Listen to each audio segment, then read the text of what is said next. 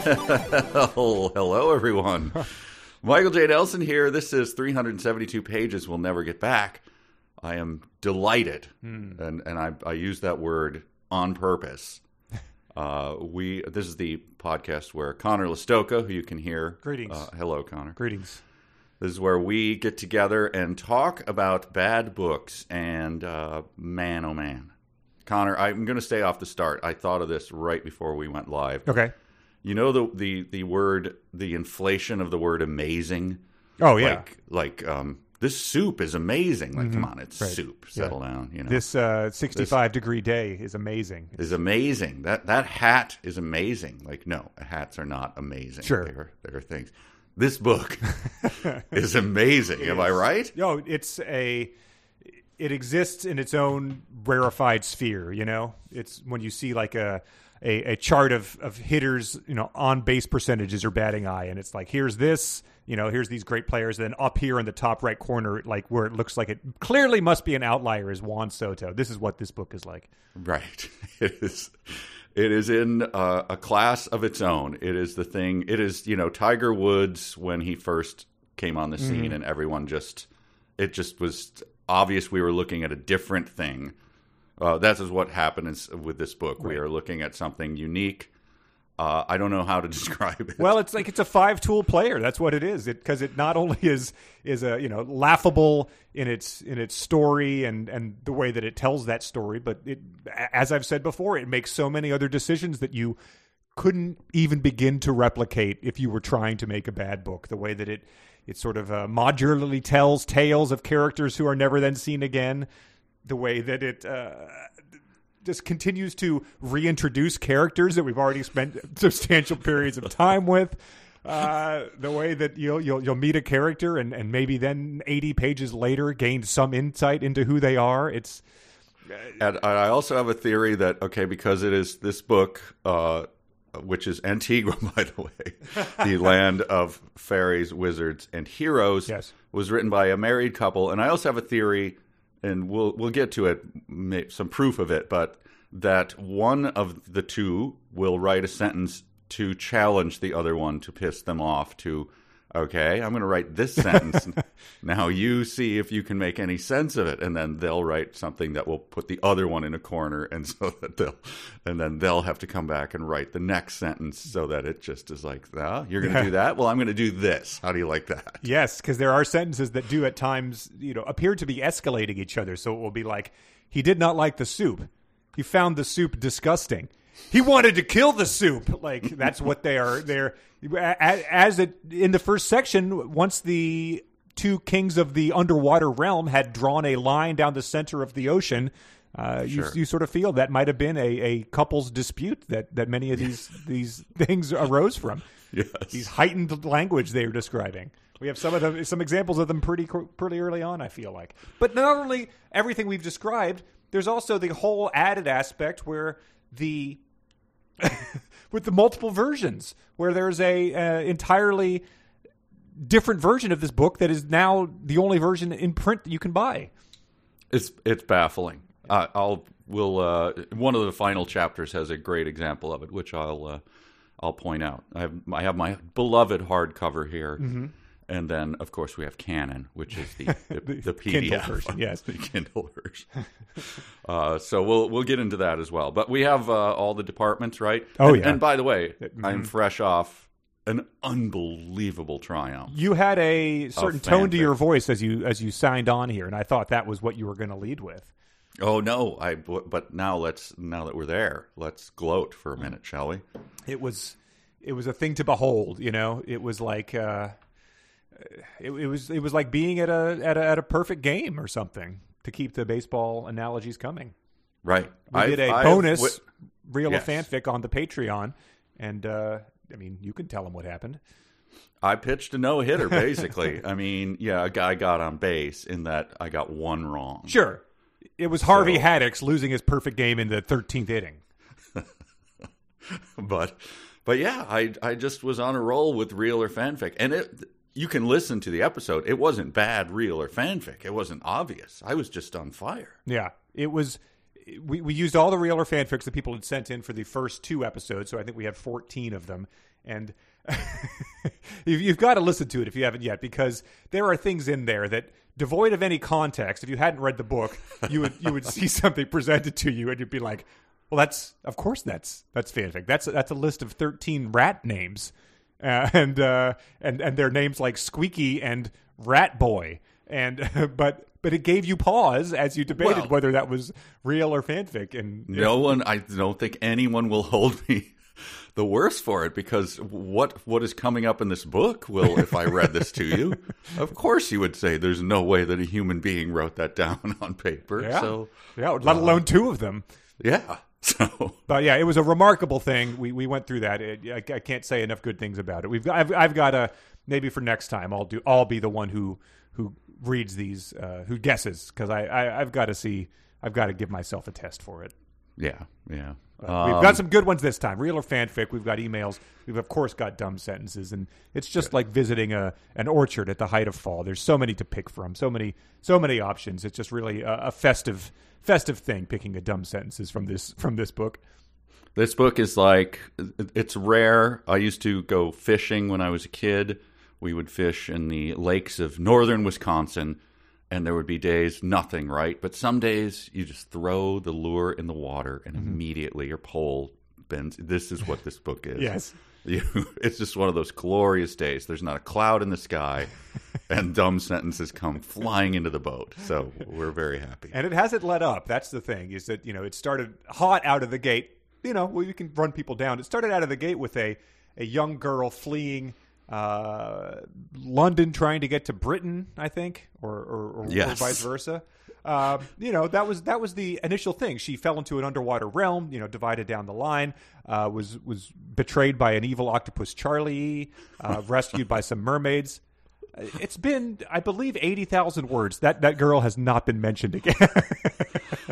Just keep that in mind. Remember, that was set up to be she was fulfilling a prophecy. I don't even know if the prophecy has been mentioned again. Yes, mermaids took her to her father. There was the other kingdom. There was sharks with swords as noses, and octopuses that held swords in their hands. Yep. And she had a brother who she promised she would come back for. Neither of them have been mentioned again. Billy, I think, was the brother. I don't remember her name. It is Billy, I believe, yes. But yeah, well, that comes up in this reading, but that's for later. Yeah. Shall we dive in? Yeah, I think we've got to. I think last time we got into a world of wizards, Wizard Vlandorf, his 3 apprentice wizards, and then they went to watch some other wizards train their apprentice wizards through a virtual projection screen. Was that screen a hologram? Was that just I think it was. Okay, so yeah, because holograms loom large. Have a big moment. Yep. But yeah, so we're starting with what is technically chapter 6 in this book, and we have these 3 wizard apprentices, and we start to get some. We had some subtle clues about one of them and their motivations, but they start to become a little, just a little less vague here as we get the wizard apprentice Jonathan. He's walking up behind his mentor, the great wizard Vlandorf, and the wizard apprentice Jonathan walked up behind him and stared with an evil expression on his face. And, at least when Anakin Skywalker was going, I mean, it's not really that less subtle, I guess. He pretty much had Rocky Horror makeup on his face as he was like glaring at Obi-Wan Kenobi type of thing. So it really isn't that different, but it's hilarious that he then he later on in the next paragraph smiles wickedly at someone. Well, look, I mean, you might as well go for it. He's, there's no reason to beat around the bush any longer with this. Sure, yes. He is evil, yes. He doesn't have a thin mustache to twirl, so he just has to stare at people wickedly. But a little insight into, I think sometimes called the Great Wizard Vlandorf. Yes, and I don't believe that's a subjective thing. I believe that's a title. I think that when we went to that Thunderdome and watched the other ones, those wizards were trying to become great wizards or something like that. Okay. No, I'm just looking at it now. I'm confirming. Yes, he is often called the Great Wizard, all caps. Okay. So, not all caps, but what do you call it? Uppercase. Yeah, it's an honorific. It's an honorific. So here's a description of him. Something happens to him. The great wizard Vlandorf panicked. He pointed his magic wand and yelled, "Take that!" I mean, that's what you want from your great wizard, is panicking and saying like grade school taunts. Yes. Yeah, so he doesn't say anything Shakespearean. He panics and says, "Take that." Is "take that" his magic words as he like casts a spell? He just points his magic wand. Okay, so, got it. Again, of indiscriminate size, by the way. Sure. Well, that gets clarified too. They did listen to some of our complaints here. It's almost as if they were responding to the fans' questions. Sure. But if you get "take that" here, but you also get magic words like "Kashamba Boom." Yes. Which is a spell that evil wizard apprentice Jonathan cast at William. So you get either Kashamba Boom or like Boogity Smoogity Boo, some of them say at some point in time. But then the great wizard is casting "Take That," which put me in mind of one of my favorite moments from the Harry Potter movies, where all their things are like, Rictus Majoris. But then Ron at some point in time just points his wand and goes, "Eat slugs!" And then the bad guy barfs up slugs. So it's like, they're Latin except when they're not. Right. But I assume you're referring to the great wizard Vlandorf's spell Alla Kazaba Kazetchum Stratchum? Yes. Okay. And the result of that, can anyone guess? Suddenly the magic wand that belonged to the great wizard began to stretch longer than it originally was, which is like running your sentence through an Alta Vista filter of foreign language 3 times way of saying.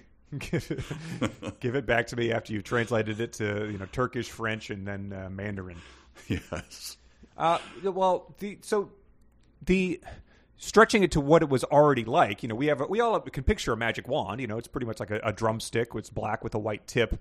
But we've also been told that all these wizards are constantly wearing top hats, as opposed to your standard Gandalf sorcerer's apprentice Disney hat type of thing. So it'd be unwise to assume what the Ellises are trying to communicate here. The top hats thing is one of my favorite. The fact that it reappeared. Yes. I assumed in the previous thing where he was doing magic with his top hat that was just a mistake. They just meant, I don't know, how do you describe one of those hats? Wizard hats! And then the husband, stirring a scotch with his finger goes, "It's a top hat. I don't know." Yeah, that's what pull a rabbit out of. What's it mean? Remember Harry Blackstone? What are you busting my balls for? It's a top hat. Everyone knows that's what a magic show is. And she's like, "Are you sure? Is that what wizards have? I don't know. I don't know how to describe hats." Listen, if they let us have the grandkids for the weekend again, if they ever, we'll take them to the magic show. Oh God, you're drunk. All right, he put his top hat on. There you go. That's good.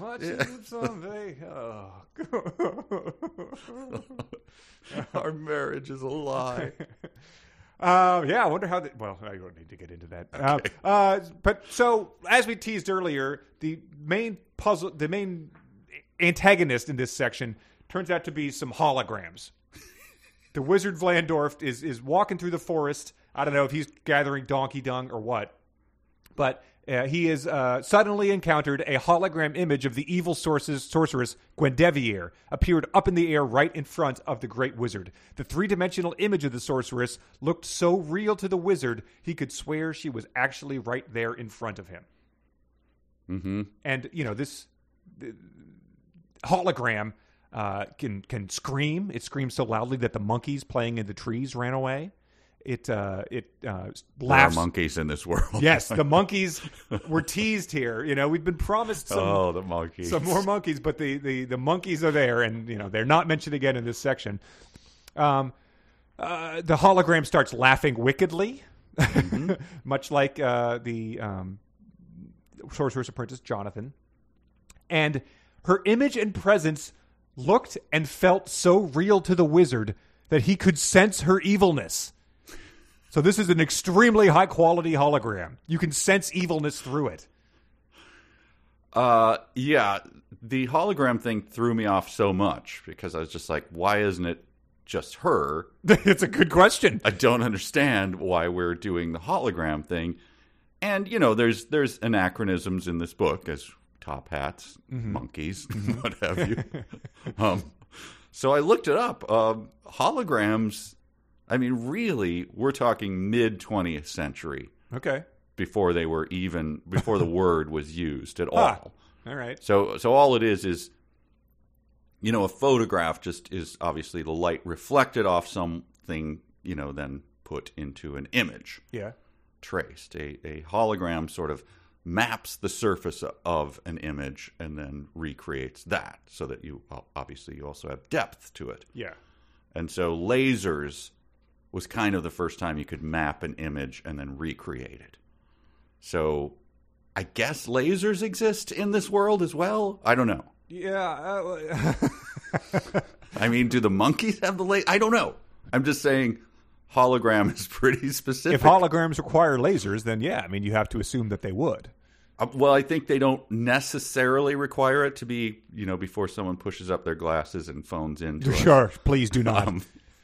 But I think that's, you know, there really weren't holograms until the lasers could easily do this. There's probably other ways to do it. I'm just saying. Okay. Well, so in this world, we have to imagine that somehow someone can plug in a laser. That's all I'm positing that. But so, if the holograms were invented in you said 50s or 60s? I felt 50s or 60s. I felt like then they had like a pretty big moment in like the late 80s where like National Geographic would have a hologram on the cover like once a year. And then Upper Deck started putting them on the back of their baseball cards. You'd get hologram stickers and stuff like that. And then the next big hologram moment was, you know, probably 2012, where, you know, the Tupac hologram performed at Coachella. I have my doubts whether that was a hologram. You had hologram Will.i.am with the Black Peas, like on election night, you know, for some reason was like in the CNN studio. So this book was what, 2011? So they might have been riding that zeitgeist there. They might have been ahead of it. Could be. Maybe the husband, what's his name? Larry?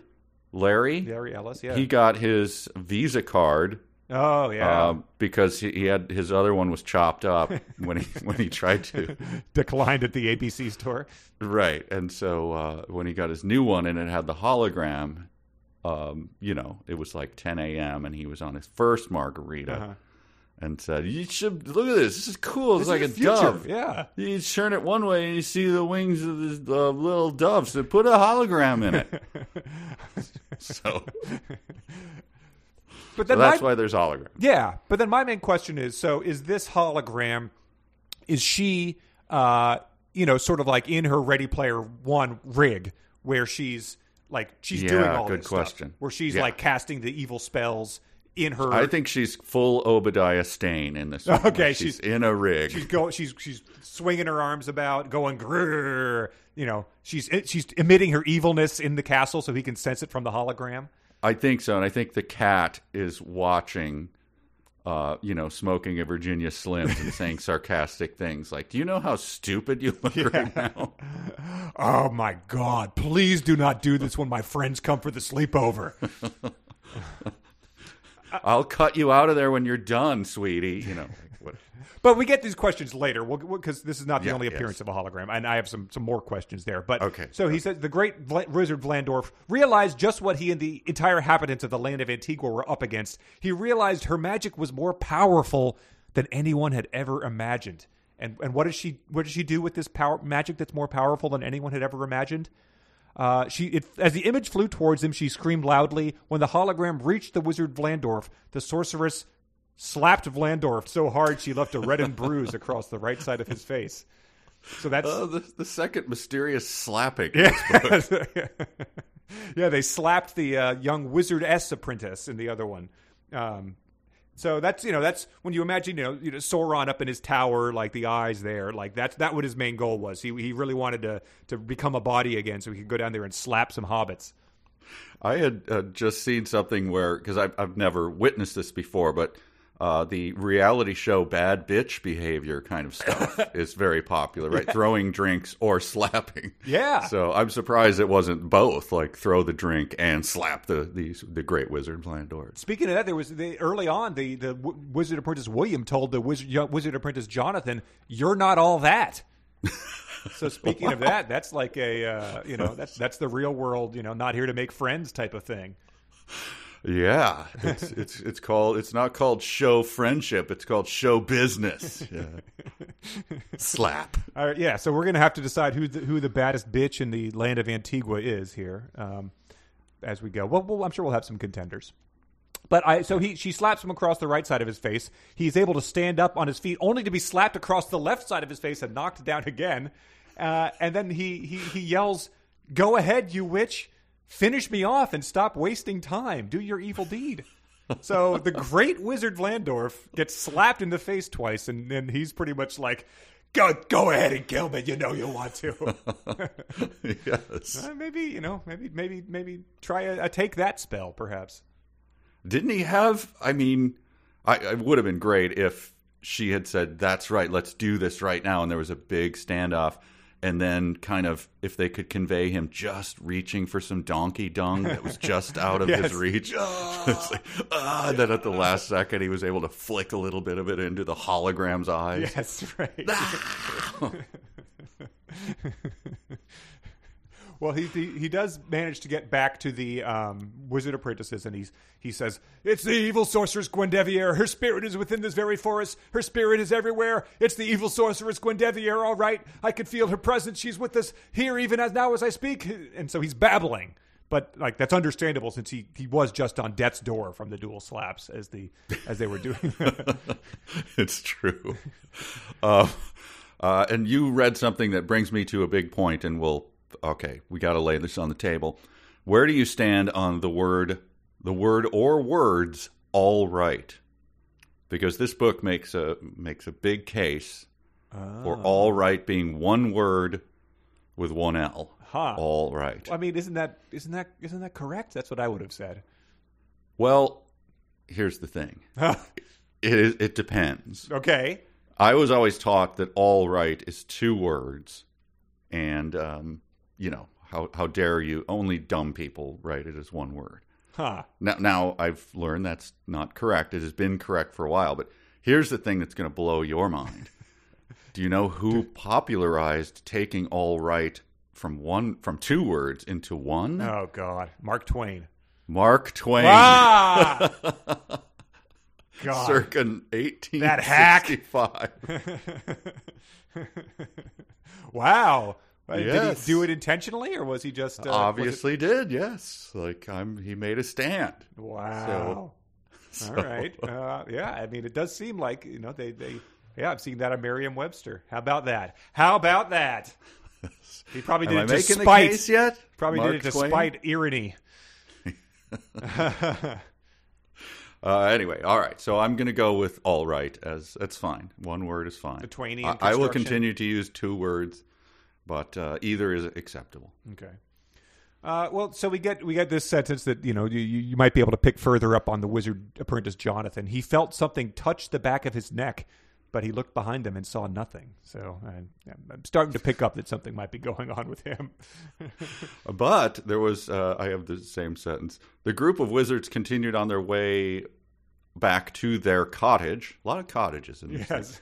As they the traveled sentient through college, right? It's a sentient? Yes, sentient cottage, yes. As they traveled through the forest, they could hear sounds like that from ghosts and wolves.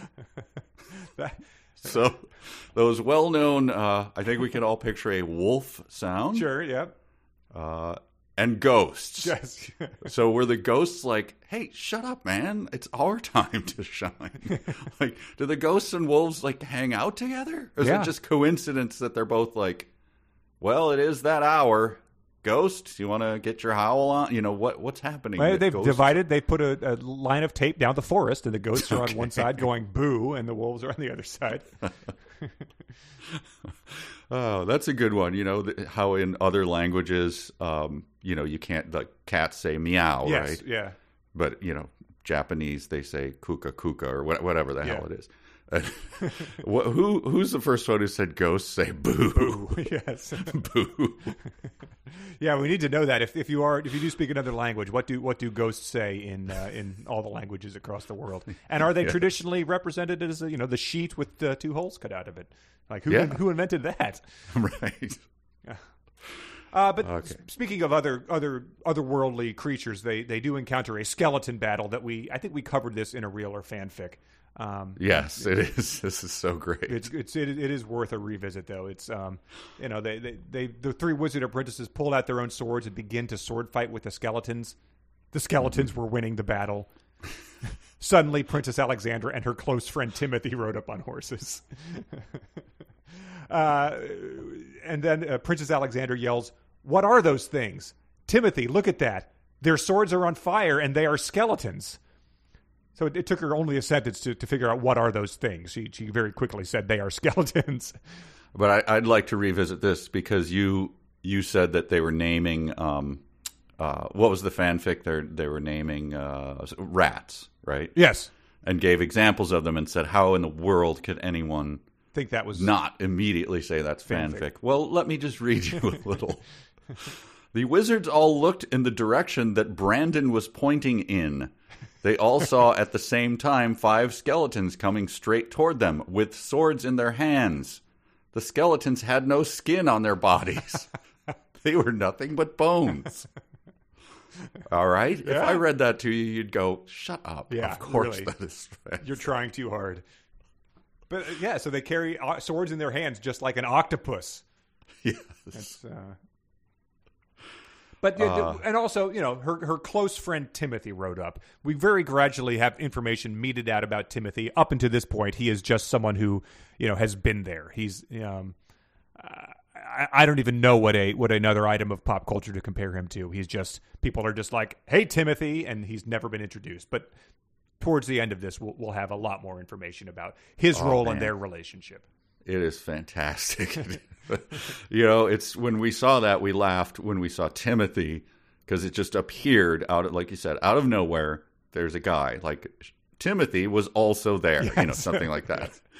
And you think this is so great if this is a one-off. But I've kind of come around to the fact, no, fleshing this guy out later was the greatest move ever. Yep. Long con. It's so good. Tens of thousands of word passed, and then we get just like an absolute Timothy dump. Yes. Here's my question to you, and maybe a listener can answer this. I haven't taken the time to do it, and I should have. Who's where in the kingdom? Because here's the sentence. Let's get the great wizard Vlandorf back to the castle of King Arlexandrio. Mm-hmm. The 4 of you had better stay in the castle for now until we figure out what is happening out here. Let's go. The wizard apprentice William helped the great wizard Vlandorf onto Princess Alexandra's horse. William yelled, "Princess, ride with Vlandorf." All right, so are they going to their own kingdom, or is he different? Is King Arlexandro as his own great wizard, so he doesn't need Vlandorf, or what's happening here? That's a good question, and it's complicated by the fact that every single kingdom is identical. That they all have a precocious daughter, princess. They all have their own great wizard, and that the way that these characters are meted out is extremely confusing too, because they'll start introducing a character as if they've never mentioned it before, even though they've spent thousands of words discussing it, or they'll mention a character like Timothy and act like you've known him all along. So it's very hard to keep them straight. Okay, so you don't have a mental map as you read about Vlandorf riding to King Arlexandrio's place. You're not like, so they're riding east then. Yeah, okay. Right. Yeah, and that's the thing. They're all spread out in various areas. The evil sorceress Gwendevir's in the north. Other than that, I don't know which of the 3 is where. We need a map. That would be very nice, but it's too much to keep track of unless they're telling you which weapon the princess has. Hard for me to keep track of it. Okay, yeah, and unless they're practicing with a stick or practicing with Timothy, then it's really those are the big clues. Okay, all right. So I'm not the only one who's confused about where they're going. No, and which wizard belongs to which kingdom. Not at all. But I believe what they're setting up is a consolidation of the 3 kingdoms at Arlexandrio's, maybe one of the king's places where they're going to have the fair.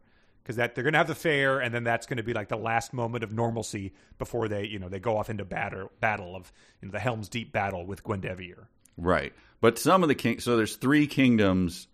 Well, there's 4, but the one is the witch, north is the evil sorceress. Yes, but one of One of the kingdoms has mini wads. Yeah. They do. They have that. That was the kingdom of mini-wads and centaurs. We then later have the kingdom of gnomes and elves, I believe, and I forget what the third one specialized in.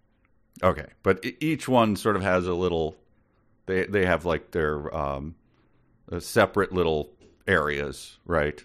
They're little, you live across the tracks with the mini wads kind of a thing. Yep. But each one has its own.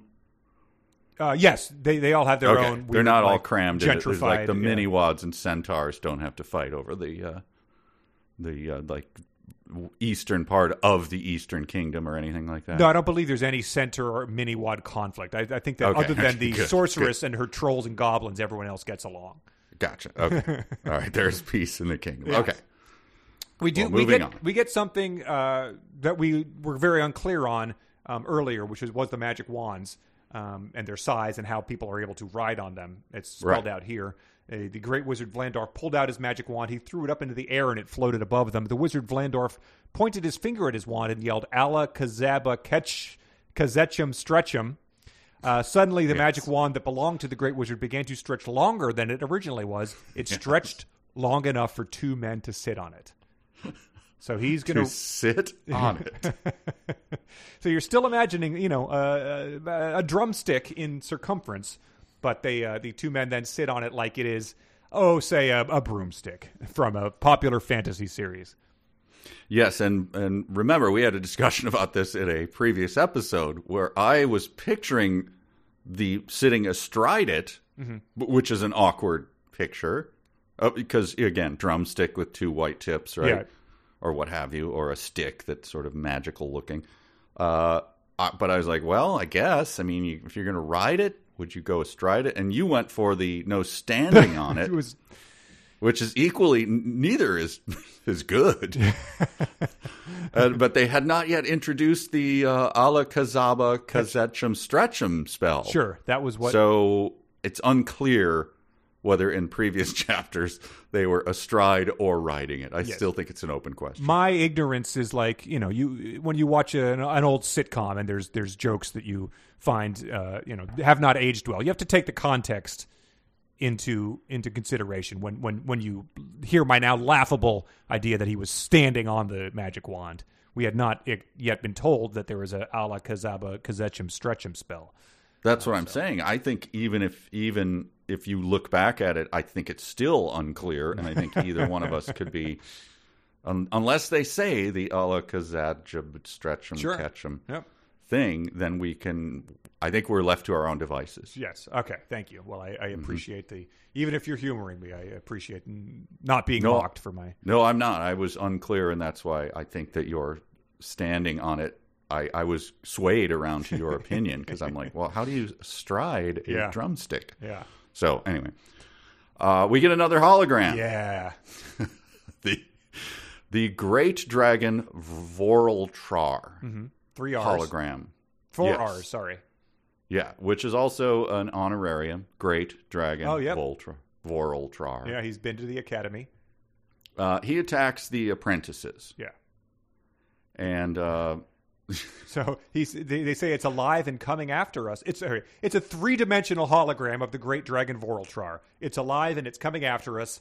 The hologram is on fire and it's headed toward us. So we've got holograms on fire at this point in time. And again, I think that's outside of the realm of what a hologram can do. I haven't checked. Let me pull out my MasterCard and see. Right. No, it is not on fire. Can the eagle on your credit card, is it able to spit out streams of fire? It is unable to do that. It says suddenly the hologram of the dragon spit out a stream of fire right at the two wizards. The fire missed them. So, I mean, it wasn't right at them then. It must have been sort of in general area of them. We've talked a lot about the humor of this book, and I would like to point it out. I'd like to give points when they come up for genuine jokes. Oh boy! So they're flying away from the burning hologram dragon. William and Jonathan. William and the apprentice, also honorariums. The wizard apprentice William.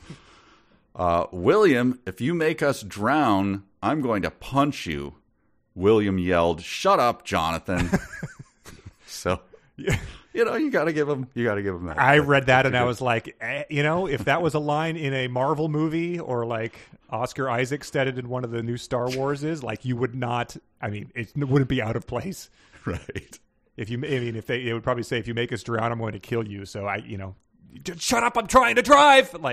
Exactly. So credit where credit is due. The holograms are on fire now. Or it would be more like, next you're going to tell me the holograms are on fire. And then, the fire would come up next to his head. Like, I won't tell you it, or something like that. God.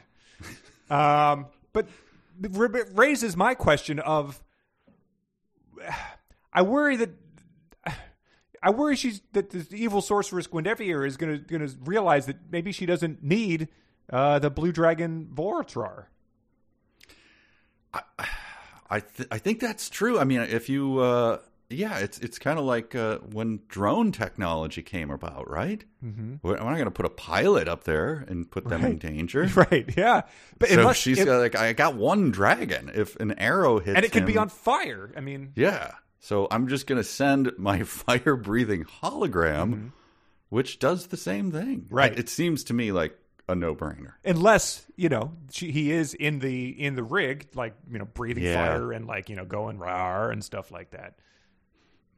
I guess, but if you have a thing that could project the fire, so when he's in the rig, do you think he has to shoot the fire, or is the fire purely a product of the hologram? Ready Player One, you would feel when the fake bullets hit you. So I'm sure they have, you have to breathe it. They probably have to leave enough space for that in there. The early models of the rig probably got melted when they realized that it wouldn't handle fire breathing.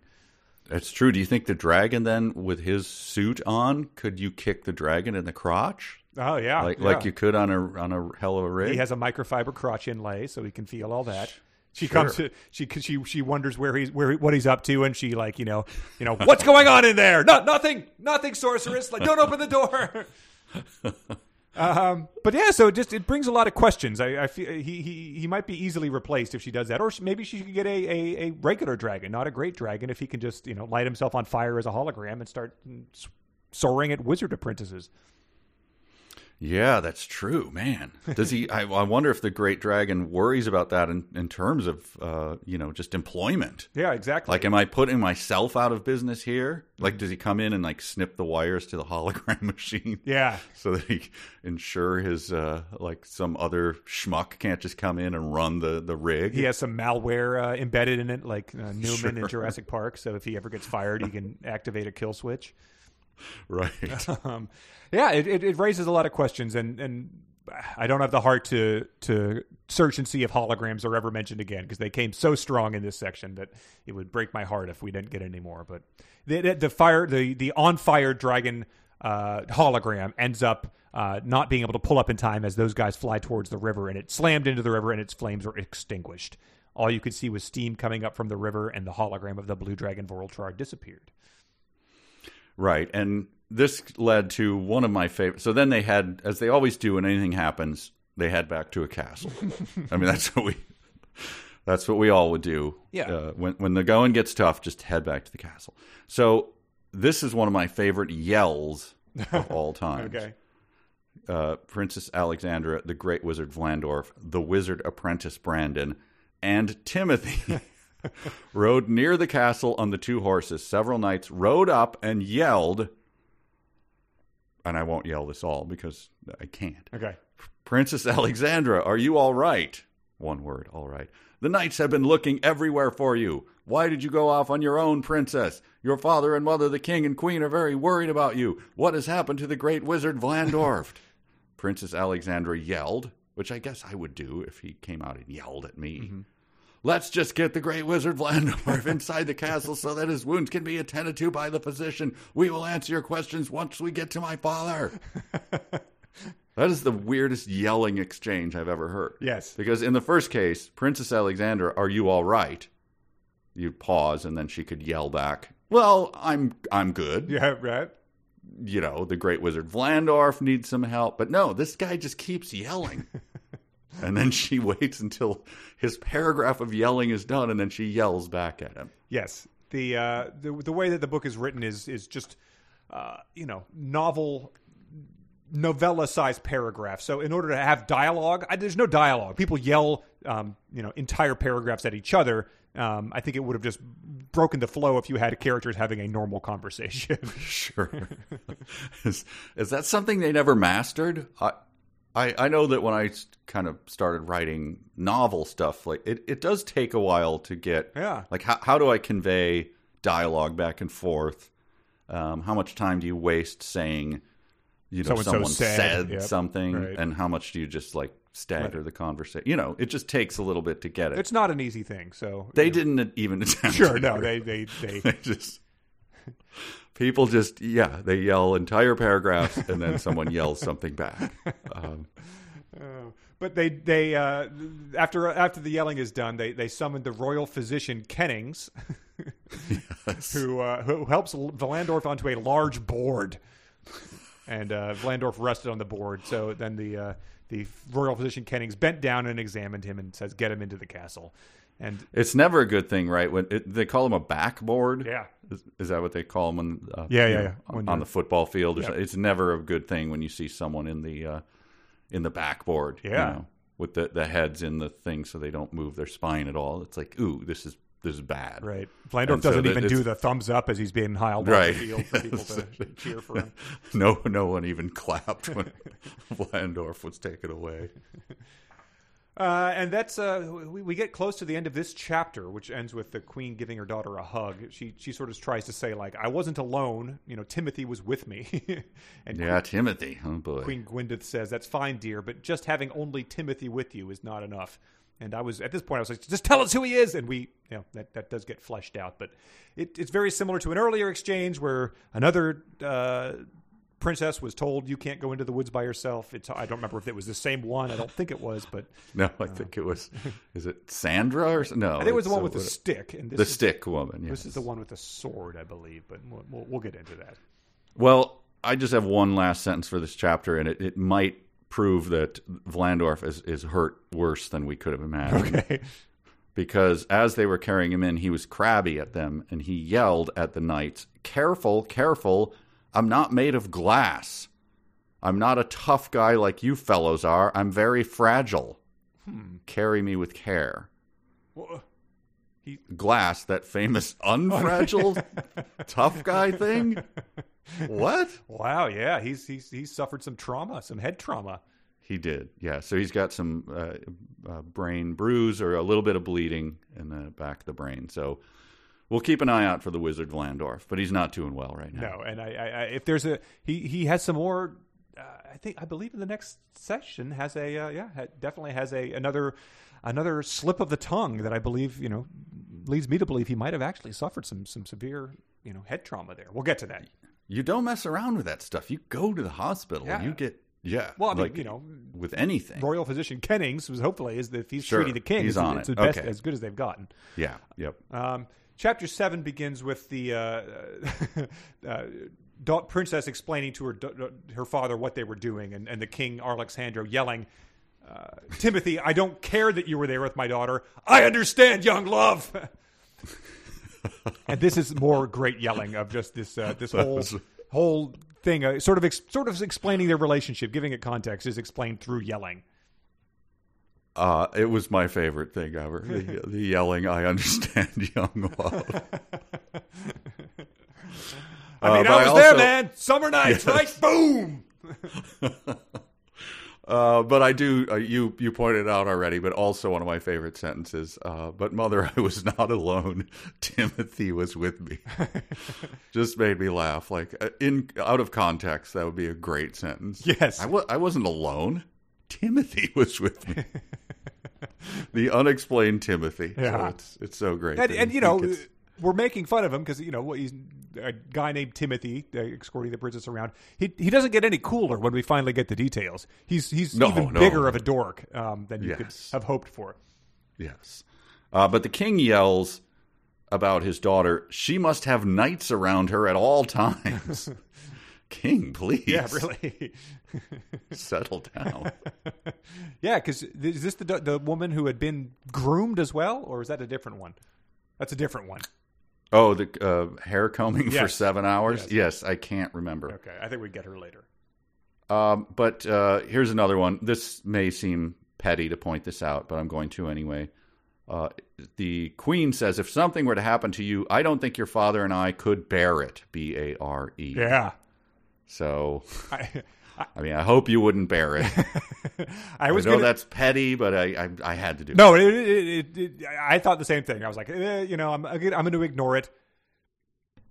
The next chapter, when someone says, if something couldn't happen to you, I don't think that your father and I could bear it, and spells it the same way, when that happens again, that's when I went back and highlighted this to say, like, okay. All right, yes, yeah.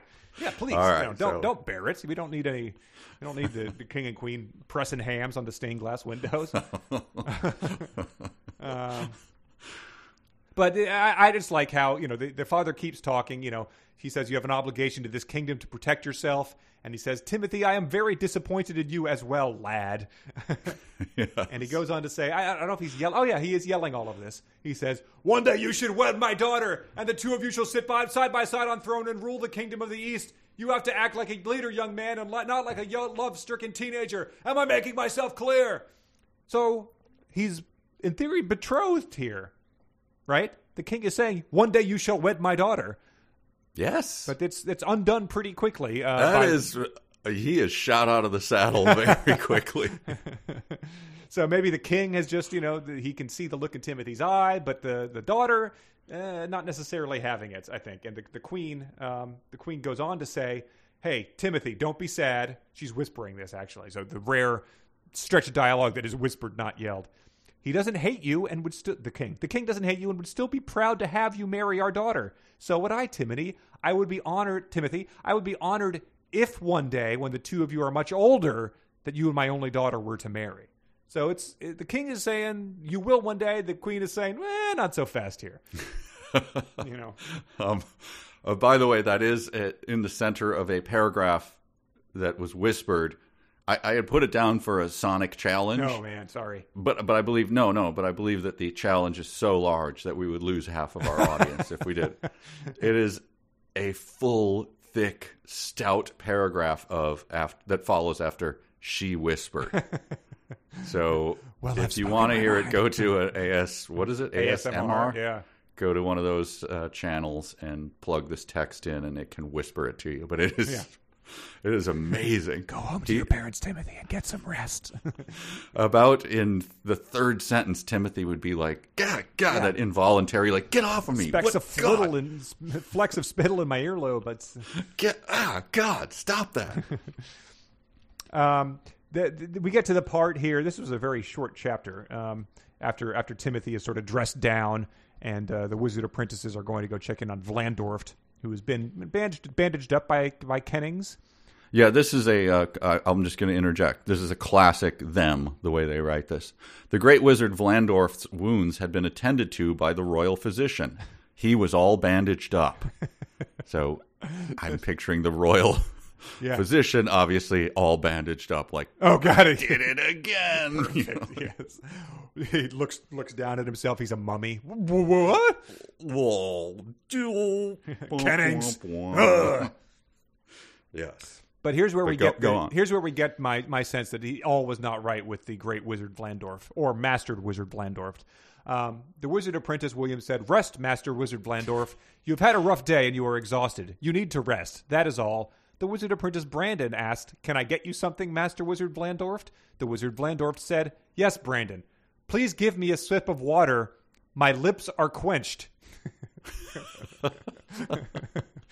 So, Vlandorft, I'm going to get Kennings. Yeah, you stay right there. Do you taste copper or maple syrup, wizard Vlandorft? This is not good. But I smell. What is it? You smell something? Bitter almonds, toast, maybe, right? Or something. Yes. But yeah, they knew that there's a word you use when you want water. But it's usually the word that you use after you've had the water, not the one to describe your lips.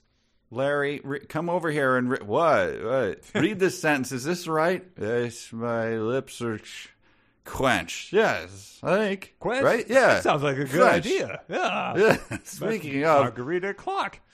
why you're like 3 behind me? What are you doing? Oh dear. Yeah.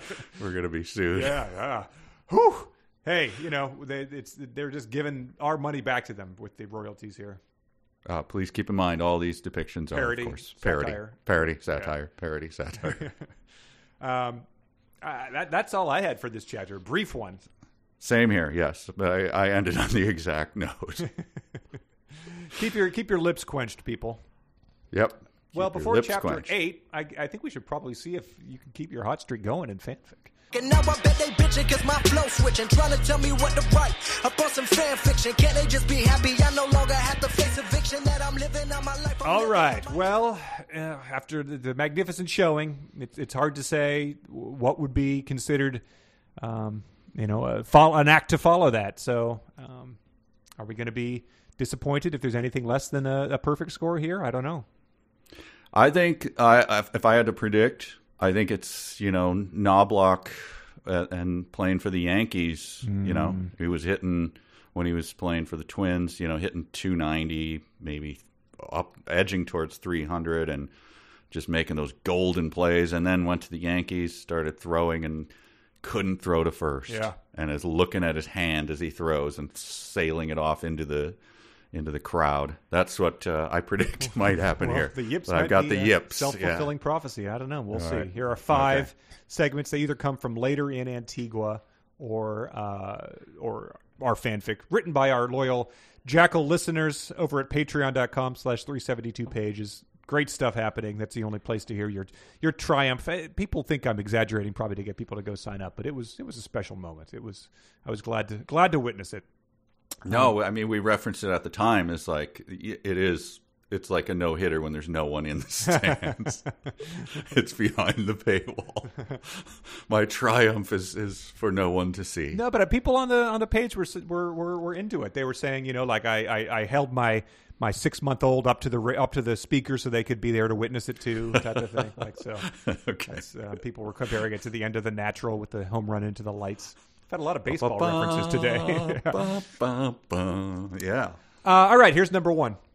The Blue Dragon Vorultrar yelled, "Please do not destroy me, Princess!" Princess Alexandra and Princess Trina kept aiming their magical arrows at the fallen dragon. The dragon was seriously injured. Princess Trina yelled, "Why shouldn't we? You are a monster. You have destroyed so many villages."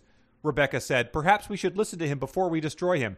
Remember how King Alexandrio teaches his knights to have compassion and kindness? We should too."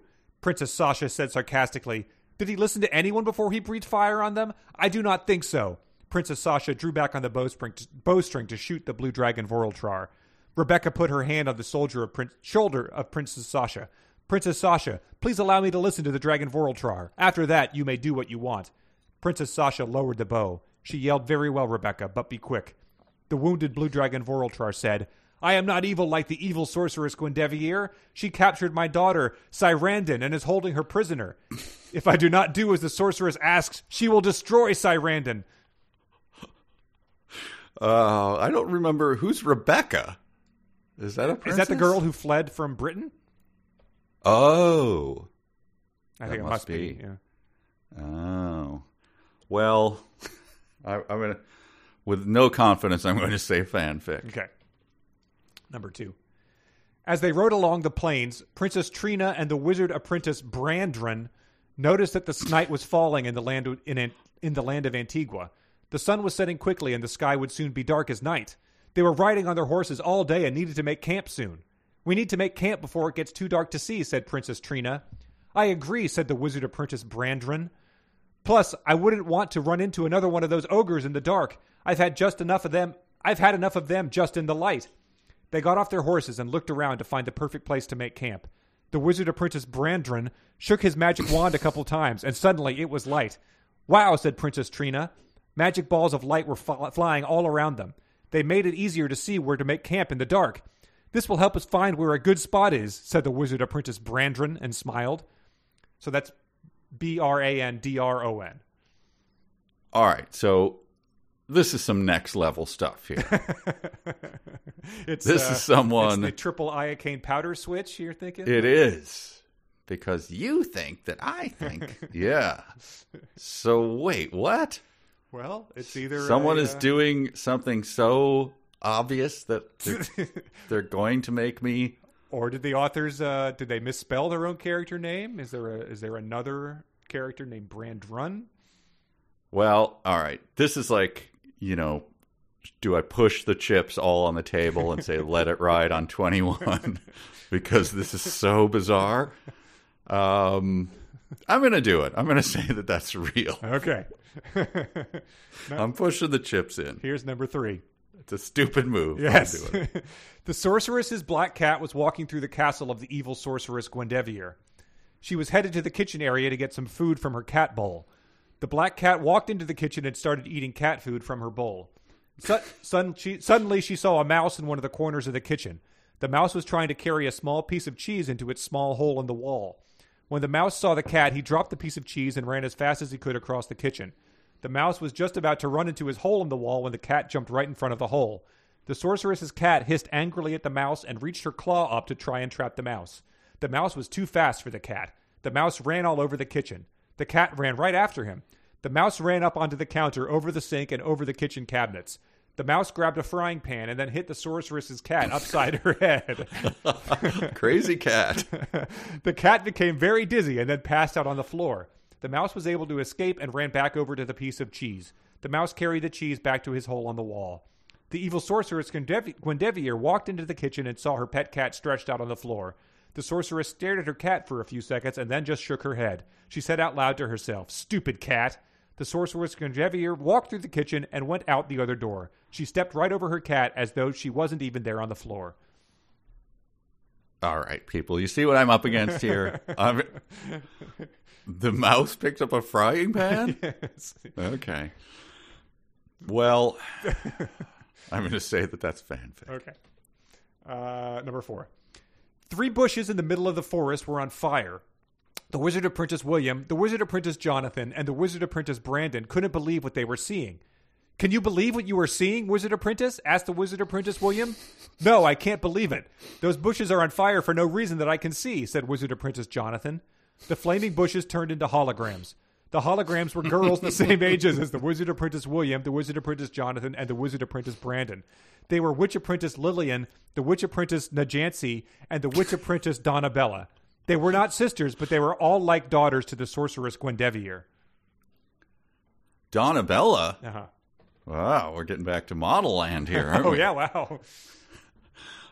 That's fanfic. Okay. And then number 5. Oh, boy. When Gordle Gorilla and Rebecca got to his home, he opened up the front door to greet his wife. Gordle yelled, "Hey, honey, I'm home." Glendra Gorilla asked, "Gordle, honey, is that you?" Gordle asked sarcastically, "Were you expecting another gorilla?" Glendra Gorilla yelled from Bubo's nursery, "Don't be silly, honey. Gordle, have you been up in the trees monkeying around with all those monkeys? Honey, you know it's getting late. It will be dark soon." Gordle said, "I know it's getting late, but I'm a full-grown gorilla. I can take care of myself. I'm home now and have a very, very special guest with me." Glendra Gorilla yelled out, "Gordle, I know you didn't invite a guest over to this cave with the place looking like this. Sometimes, Gorilla, I think that you don't have the sense that you were born with. How could you even think of inviting anyone over to this cave without checking with me first? I have been tending to our baby gorilla all day, and I haven't had time to straighten up anything yet." Gordle said excitedly, "Don't worry about how the place looks. When you see who I have here, you won't care how this place looks. Trust me."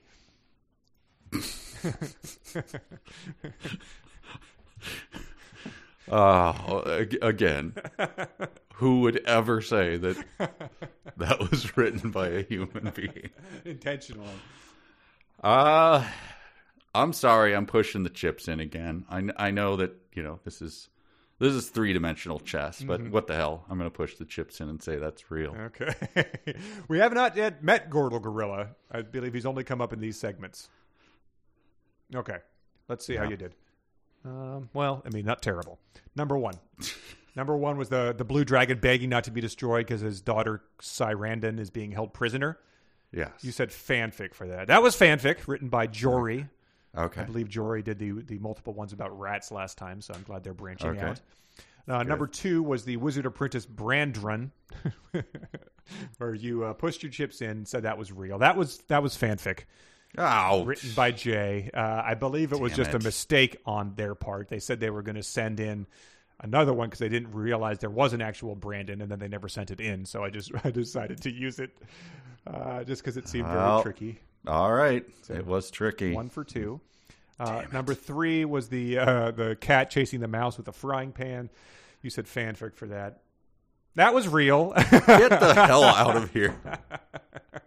That was submitted by 3 separate listeners who I believe Oh, come on. identified that as the most absurd Well, look, does this passage. not make my 13 for 14 ever more Impressive? astonishing? Yeah, it's like this would defy an AI system trying to guess. For sure. That was submitted by Jeffrey, Taylor, and Patrick, who I think all found the dumbest passage in the any book we've ever read. Number 4 was the hologram Donabella Wizardess Apprentices. You said fanfic for that. That was fanfic written by Douglas. Mm-hmm. And then number 5 was Gordle Gorilla, Hi Honey, I'm Home, to his wife Glendra Gorilla and their infant gorilla Bubo. You said real for that. That was real, submitted by Chap. So that's... All right. That's my walk-off home run that I picked. That is real. Come on.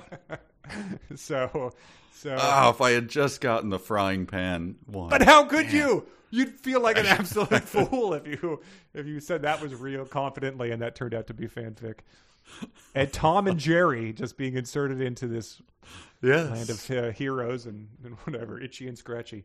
So that was we were guests on that other podcast and we talked about Crazy Cat, Yes, right? yeah, With the mouse who would throw bricks at the cat.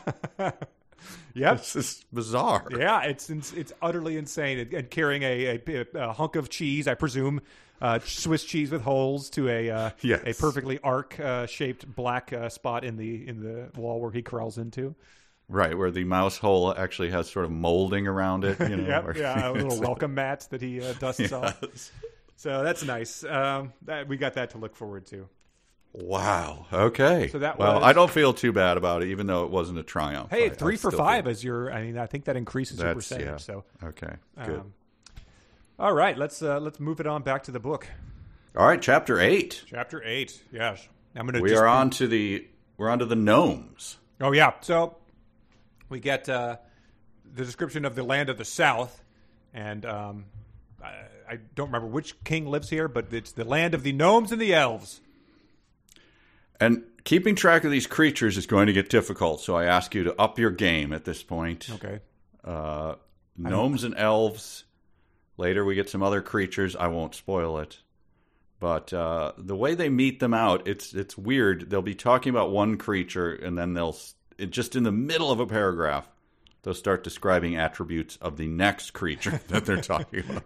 And you have to stop and go, wait, what? You just said they were, smooth as dolphins, but they're hairy? Oh, you're talking about a different thing here. But about the gnomes, I think they are damning them with faint praise right out of the block, because they say, the gnomes were funny-looking little men. They were even smaller than the mini-wads. Which I don't remember. Well-known point of comparison. Hobbit size. They were pretty harmless and never bothered anyone. It's like, I would never want someone to describe me like that. Right. Like, he's a decent guy. I mean, he's okay. He's a little funny looking. He's harmless. He doesn't bother anyone. Like, hey, man. Yeah. It's not like it's a bad thing to say, but right out of the gate as your primary attribute, it's sort of like, why are you bringing them up then? They're just harmless. Don't mind them. Why did we even bother? Let's just move on. Yeah, they're a character here who's like one of a background person in the office. They're here, but they're not part of the show. Right.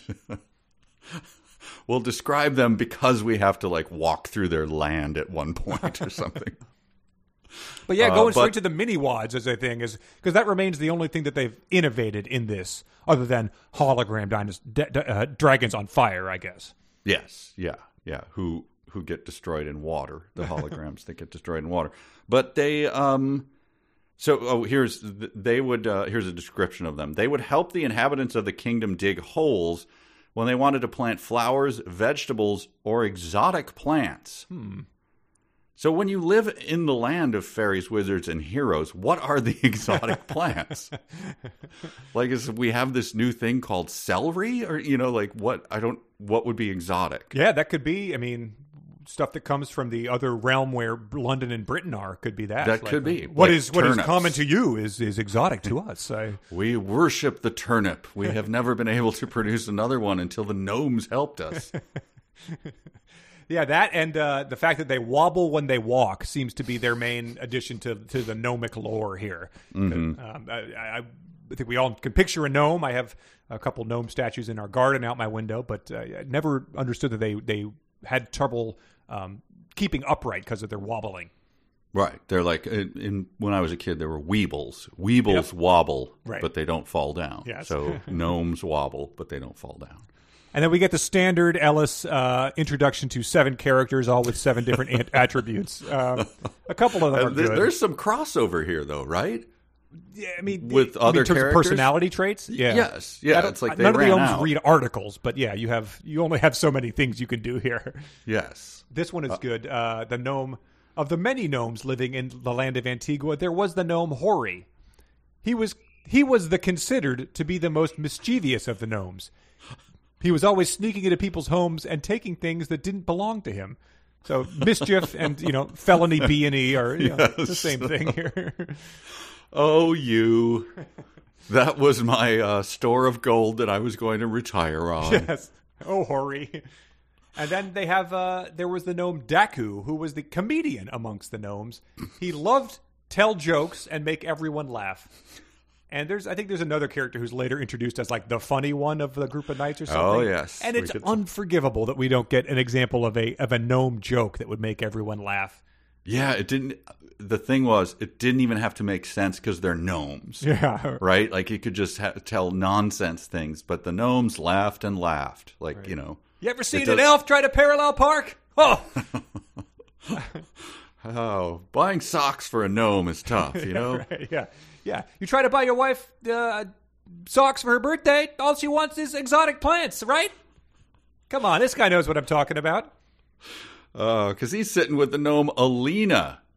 This made me laugh. She was a very prissy gnome and loved to dress up and look beautiful. Not priss. What's a beautiful gnome look like? That's a good question, yeah. Wobbling all about. She maintains her beard better than I think the other gnomes. That would probably... Yeah, I was thinking of, like Gimli talking about the wives. We lost them. We don't know where they are. What do they look like? Well, they look like us. So she was very pretty. All right. And then it transitions into the description of the elves then in the same paragraph. Yes. Not surprisingly, they stayed in their own little village in small cottages. They had families and children just like the humans. Really differentiating themselves as a species here. Well, that raises a big question. So, are gnomes either eternal or what is it called when you bud or Oh, yeah. They reproduce. What do you mean? Asexually? Yes, asexually. Right? Yeah. Oh, they had families and children just like the humans. I understand why you're saying. Yes. So as distinct from the gnomes. These are the yeah. It's not saying they possess children. It says they had children just like the humans. So, yeah, yes. maybe gnomes do the I don't know. They spore. Yeah, they're like yeast or whatever. Yeah. Okay. Interesting. Yeah. And so we get of course descriptions of 7 elves. We get the elf Finbar. Who is a grumpy old elf.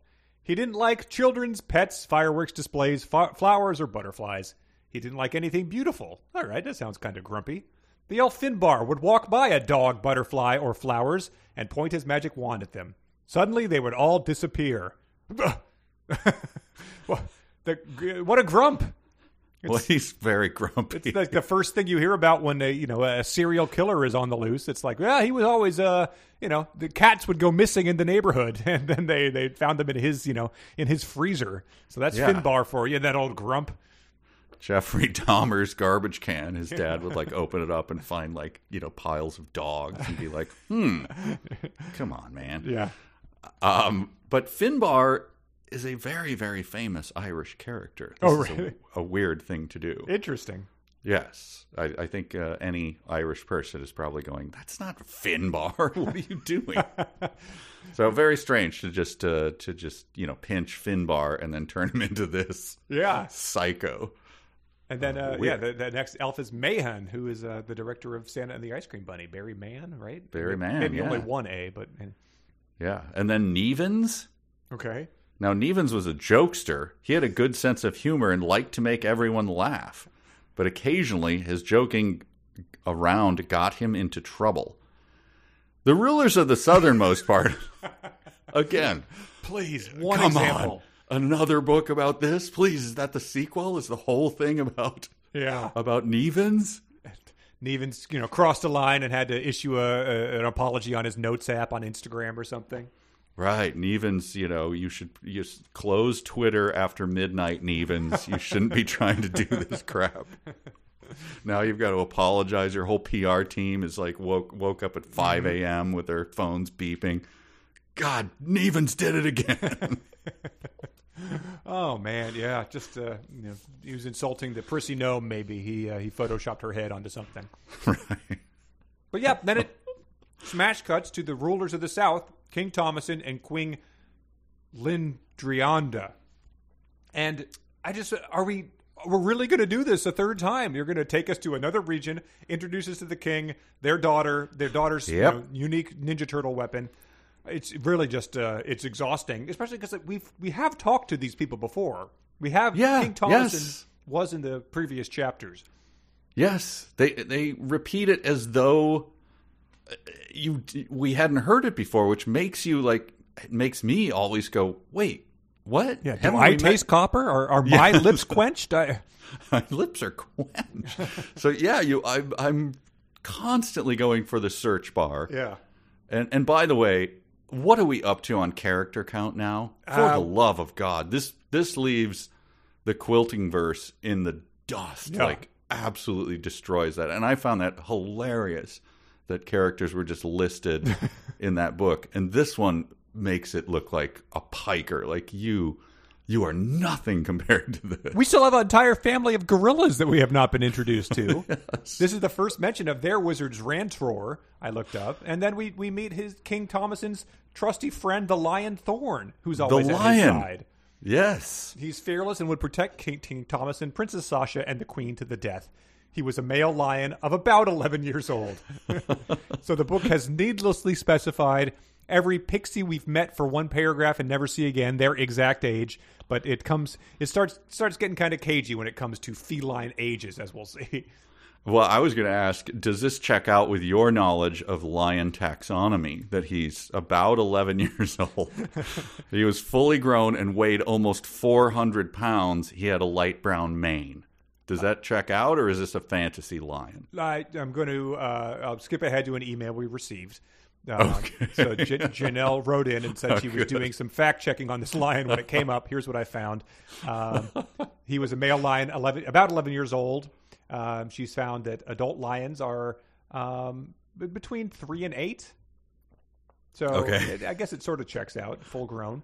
He weighs 400 pounds, and she looked it up, and males weigh 330 to 570 pounds, so that checks out. Checks out. And he can run over 30 miles an hour, and she looked it up and found that they can run up to 50. So that checks out, too. And she sums it up. Is Antigua our best research book of the podcast? If only about lions. It could be. LionsFactsKing.com. It must have been. Nice. Wow. That's a weird. Yeah, very weird. Maybe she's like a protect the lions type of person. That's their passion project. This is making me think: is there such a thing as a mini wad? Is this a real? Tefacts King. Yes. It does seem like a 5-year-old telling you facts about dinosaurs. Though, did you know that the dinosaurs can grow up to 500 pounds? A full-grown dinosaur is... That's great, honey. I'm making your peanut butter sandwich. How much jelly do you want? And so we get introduced to them. We get introduced to their army of knights, which is just, it gets to be exhausting. I took notes about every person who was funny. The Knight Sir Williamsburg was a very funny man. He had a great sense of humor and was always telling jokes to make everyone laugh. But then they sort of start, they feel like they started walking it back here because he's a knight first and foremost. Even though he was funny and laughed all the time, he knew when to take matters very seriously. He understood the seriousness of the threat of the evil sorceress Guinevere. He was ready to serve and protect his king and the entire land of Antigua. Forget all that stuff about funny. He's very serious. He takes his role very serious. Oh, it's like someone who went into a meeting and realized they said the wrong thing, like to the owners of a company or something. Like, no, we got a good sales team here. He's a really funny guy. You're going to love him. We don't like humor around here. No. I'm not, and he's not funny. I mean, he's yeah. No, he crunches numbers. He's an egghead. Yeah, I mean, we can't stand him. You'll love him. All he does is work. He's a workaholic. But they do it again here. So some consider them to be the best swordsmen of all the knights in the land of Antigua. Oh, well, wow, fantastic. We met a lot of knights. Mm-hmm. A crap ton of knights. Yes. The truth of the matter was that all the knights of all three kingdoms were excellent warriors, swordsmen, and archers. Everyone's above average. I love all my kids the same. Yes.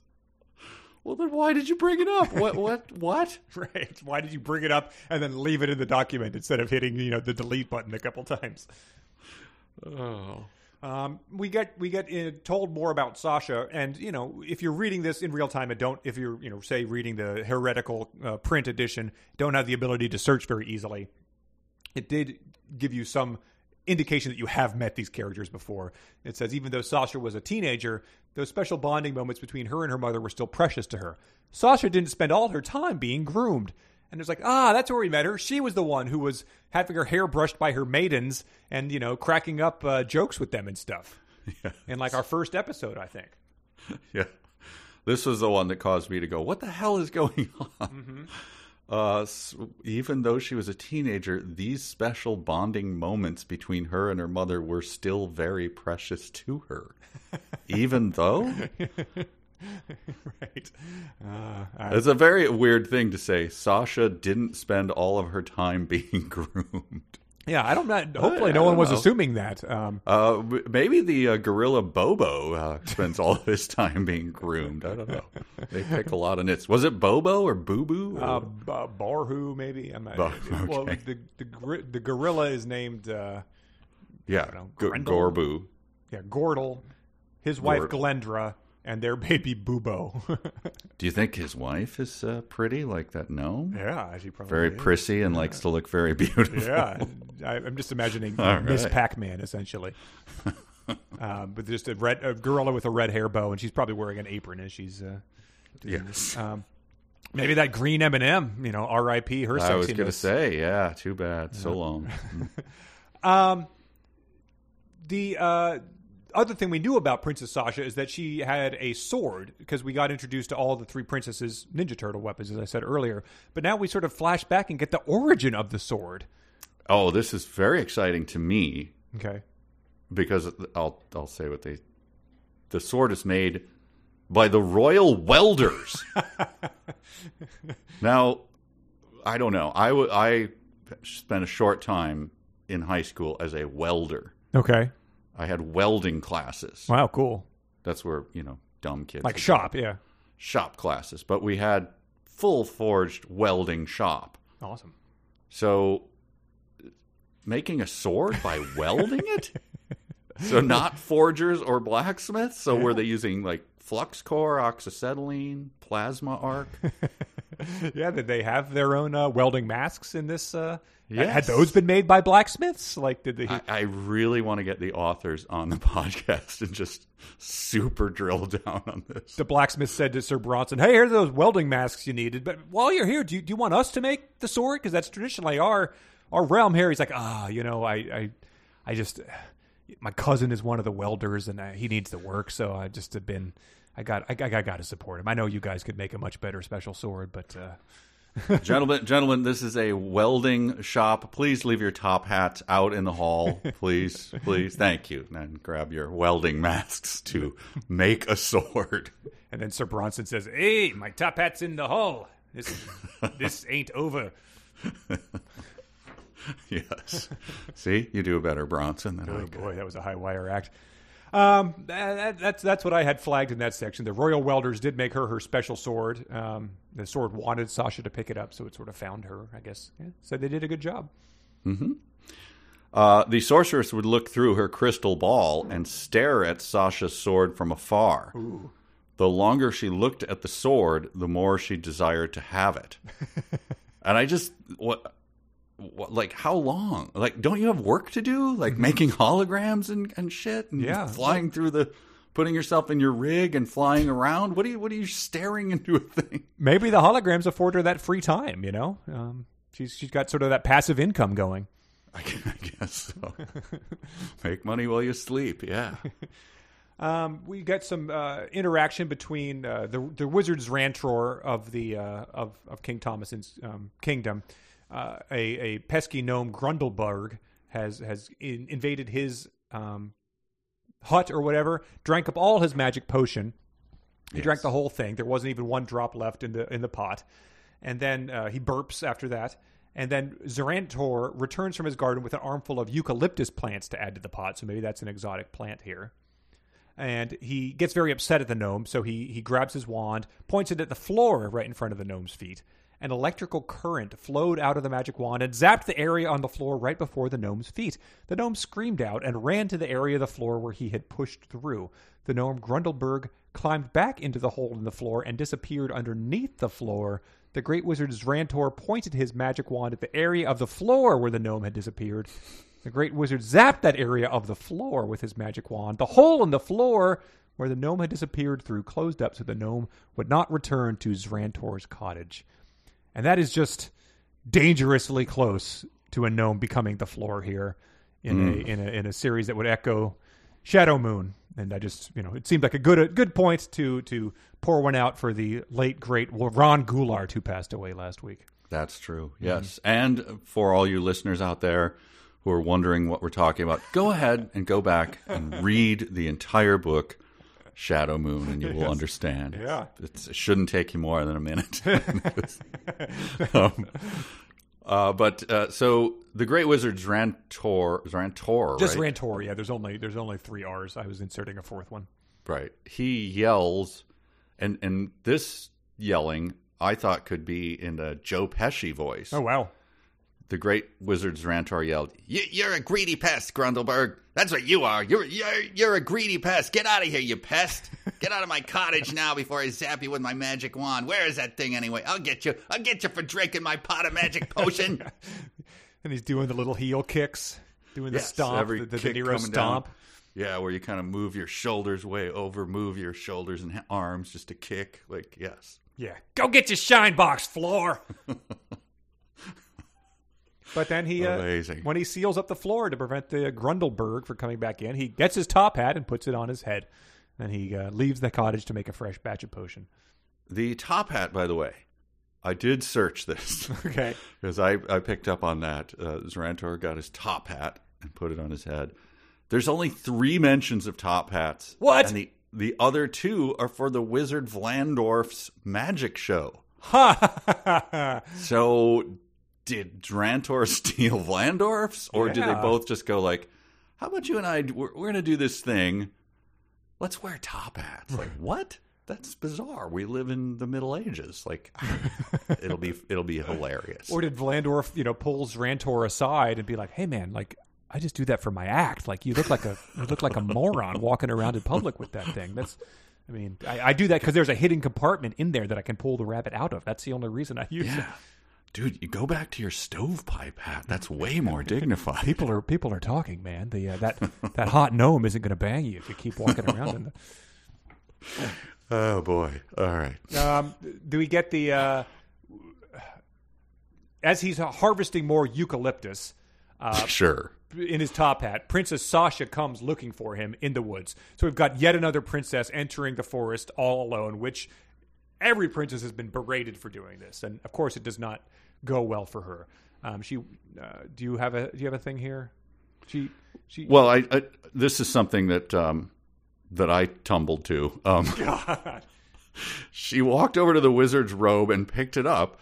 She looked at the robe and then smelled it. She frowned and said to herself, "Ill, that's gross." Yeah. That's obviously why I use the phrase "tumbled to." Is ill is that a thing? This is one that I had to copy and paste out of the document just to make sure that I wasn't like, I wanted to make sure those were like I's or L's or whatever. Okay, was it? It is. It's just ill. You paste that into Google and it says not in full health, sick. Ill, that's gross. Now, I could be displaying my ignorance here, but to me, this seems like a giant typo or some sort of weird error. Ew. What is happening? Like they onomatopoeia'd wrong and just tried to get like ew. That's what I thought. Like that Ew. it's supposed to be ew. And then I looked at it and I was like, what if they were all capital I's? It could have been like ay, that's gross. Okay. But no, I think it has to be. Unless anyone else is going to tell us we're idiots, a weird way to write a sound you would utter upon sniffing that. Ill? What the hell you mean ill? Get out of here, you pest. Come in here saying ill like that. I gotta kick you on the floor. I'll be honest, I didn't even notice it the first time because I was just hung up on why she had just encountered a goblin posing as the wizard. She had fought it with her sword. And then her first instinct was to walk over to a robe, pick it up, and then smell it. Yep. Like it's some perv going through someone's underwear drawer or something. Like utterly baffling why the princess would smell a robe that up to that point had been worn by a goblin hologram. And she didn't. It doesn't even describe her as like sort of looking over either shoulder, like around. Is there? No one's gonna catch me. I'm gonna smell this thing. Oh yeah, that smells like Grandor. It's Randor. But so she fights herself, right? Yep, she fights a tree root and fights herself. These are all sort of modular paragraphs of encounters she has. Mm-hmm. I think this one was in one of the bonus reel or fanfics as she fights her reflection. Yes. Mm-hmm. And it says that Princess Sasha took her sword and swung across the center of the strange young woman. Is that how you would describe swinging a sword at someone's body? It is not. It's insane. And swung across the center of the strange young woman? So does that mean her waist? Is that how you would, is that what they're attempting to convey there? I don't. I mean, hey, you're looking good. Your center's looking. You've been working out, man. Your center's looking great. Yeah, taut, huh? But yeah, I mean, she's such a good swordsman. She's able to, expertly size up the sweet spot, I guess, where you'd want to hit a reflection of someone to defeat it. Of the strange young woman, sure, yeah. And then after that encounter, so she's had goblin, tree root, and herself. She finds the wizard's Rantor surrounded by goblins, and he's a magician, not a warrior, so he knows nothing about battling goblins. Even though every time a wizard has encountered something they need to take care of, they point their wand at it and zap it. So he's either an idiot or he's just he's frazzled in the heat of the moment, doesn't know what to do. Well, you're talking about the wizard's Rantor, who is her close friend? Yes, that's exactly who I mean. Princess Sasha then ran as fast as she could to the cottage of her close friend, the great wizard's Rantor. Now, I went to the dark web on this one. To look up their relationship? Yeah, because it's never been mentioned before. That's true. There have been close friends in this. I mean, we know Timothy is close friends with Alexandra. Yeah. So they have a similar thing going on? Well, that's what I wondered. Sasha and Zrantor? I wondered that, and I went to the dark web, and it turns out there's another version of this book which expands upon this relationship. An expanded version? An expanded, yes. There's the expurgated version, there's the canon, and then there's another one where I think that Larry sneaks in at night and turns on the Mac Classic. I think they had a Mac Classic while they were writing this. And he just inserts his own paragraphs in there after he gets a few under his belt. Wow, so it's like pure uncut Larry. It's Larry being Larry. But and what he and likes so, to do is expand on teen girls' relationships with elderly wizards. Well, parody satire. Oh, yes. Yes, he does. And so someone recorded it from the expanded edition. The Larry, it's called the Platinum Larry edition, I believe. Oh, wow. I have that insurance plan, actually. Sure. And so, let's, you'll hear. This is their relationship. It's not as accurate as this book makes it out to be, but let's listen right now. Yeah, throw some kale and some kiwi in there, too. Thanks, darling. Great Wizard Zrantor. Oh, thank God you picked up. Zrantor, my dear friend, you have to help me. Timothy? No, this is Sasha. Oh, right. So what's going on with you? Oh, Great Wizard Zrantor, my dear, dear friend. Okay, settle down. My dearest, closest bosom friend. Uh-huh. You must help me. Okay, what's up? Well, I'm at the laundromat and my car won't start. I thought you could fly over and jumpstart me with your electrical current. Shit. Which laundromat? The one over by the cottage? Oh, son of a... Which cottage? The one by the River Triborn. Oh, God bless America. Is that far? It's very far. It's very, very, very, very, very far. Well, I know it's a pain, but seeing as we're good friends. God. Well, look, I'm getting a smoothie right now. Don't overblend it. It gets all soupy. Do you have AAA? What's that? AAA? No, skip the blueberries. They're like little balls of pus. God. Yeah, look, friend. I got a haircut this afternoon, and then I got this thing with my gym, so... So you're not coming, my dear friend? Yeah. Sounds like you cracked the case there, Sherlock. I'm not coming. Okay, well, thank you anyway, dear friend. Oh, no, here comes the hologram of a meth addict wielding his holographic but fully functional knife at me. Yeah. Good luck with that. But you're still going to watch season 2 of Cheer with me, my friend. Sure, whatever. $8 for this slop? Yeah, so long, friend. I gotta go. Bye. Oh, so there. I mean... Wow. Yeah, I mean, it sounds a little one way. Well, but so is Alexander and Timothy, if we're being honest That's here. True. I mean, that's true. We're talking about the friend zone later, and hey, I mean, I feel like as long as he's taking her calls, there's still some hope to salvage it. That's true.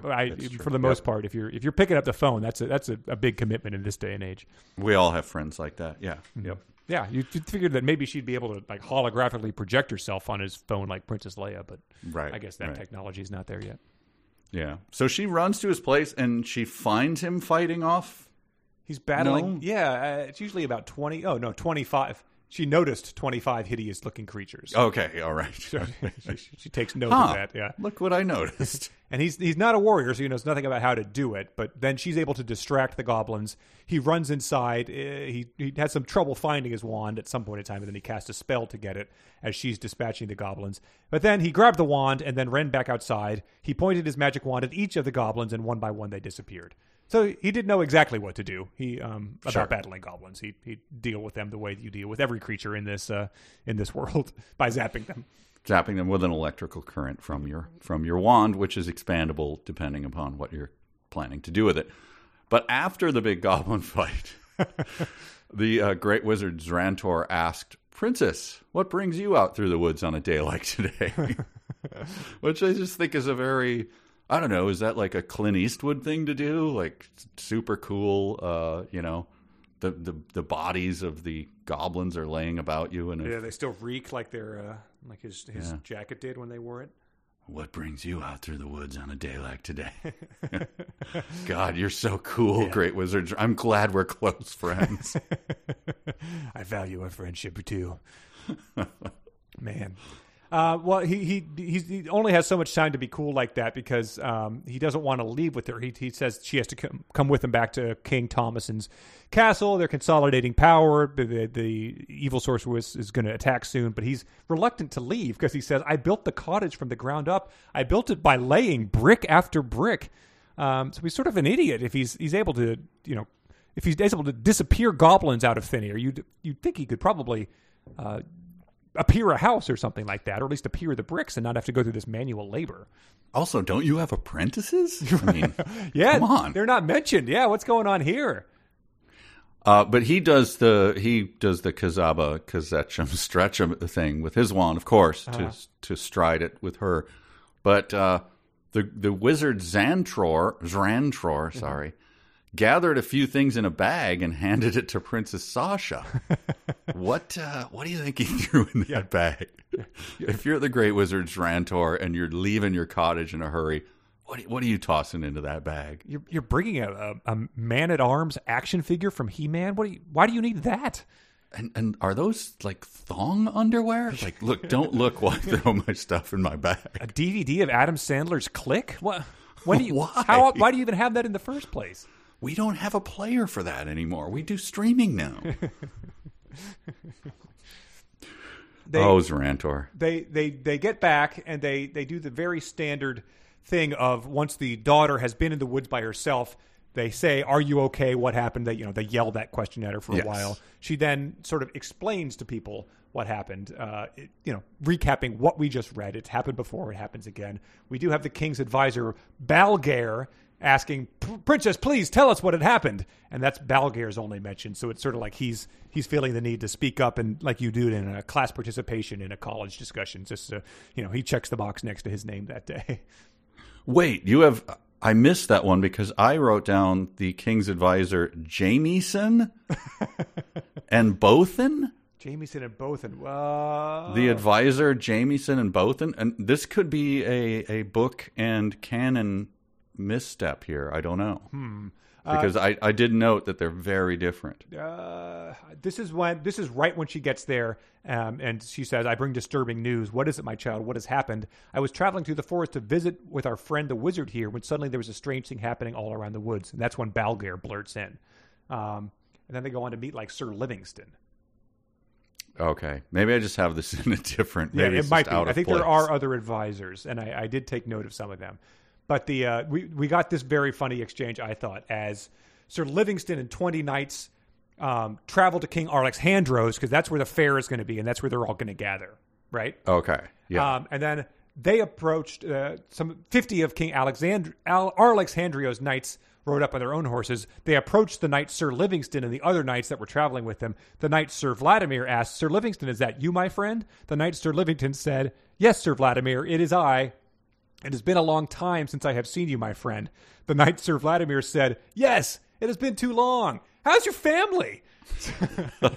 So they're just like, broing down as soon as he gets there. He's just like really glad to see him. I found that very funny. How are you, man? Yeah, what's going on? Like, what? You still playing softball?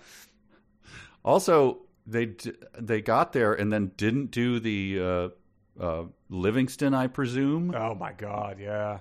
Which I assumed that's what the whole setup was for. Oh, man. Sir Vladimir asked, "Sir Livingston, is that you, my friend?" Wow. They blew it again. Right. Yes, they blew it massively. And then I think they sort of recap what Sir Livingston had recapped to him by the princess to King Alexandrio here. Okay, I'm looking up a Jamieson right now. Okay. So just to correct there it is. The king's advisors, with Knight Sir Livingston, the king's advisor Jamieson said, "My lord, this is not good." The advisor Bothan said, "This is a message for us all." Bothan, like many Bothans died to bring many Bothans died to bring us this. Where I've got to make sure I can see this. Oh yeah, I must have noted that because. Oh yeah. The advisor Bothan and the advisor Jamieson. Those are that's right after Balgar. So we get Balgair, Bothan, and Jamieson. Yeah, okay, I missed Balgair. Sure, he's the one that says, "Princess, tell us what has happened." They all got a line. They all got class participation that day. Okay, wow. So the character count just climbs. Yeah, that's another thing that I noted in the previous chapter is when they were yelling at the daughter, it must have been Alexandra and Timothy. They're yelling at them, and it's like a paragraph of yelling, obviously.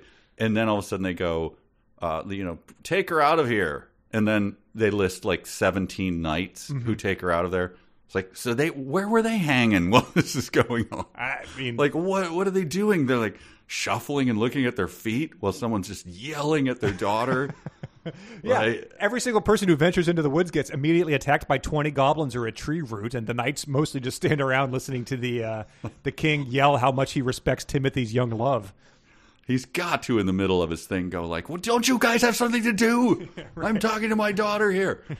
Like, well, I assume you're going to want us to escort her at some point, so I don't know what to do. Yeah. I'm so nervous. That is how all these conversations end, sir, so we're just sort of getting ahead of it.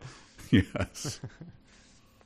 And I just noted that I don't need to get into it, but the end of this chapter, canon and hardcover are massively different. Oh, really? Hugely. I only looked for the chapter breaks, so yeah. Next chapter as well is a very funny one. But we'll get to that. Okay.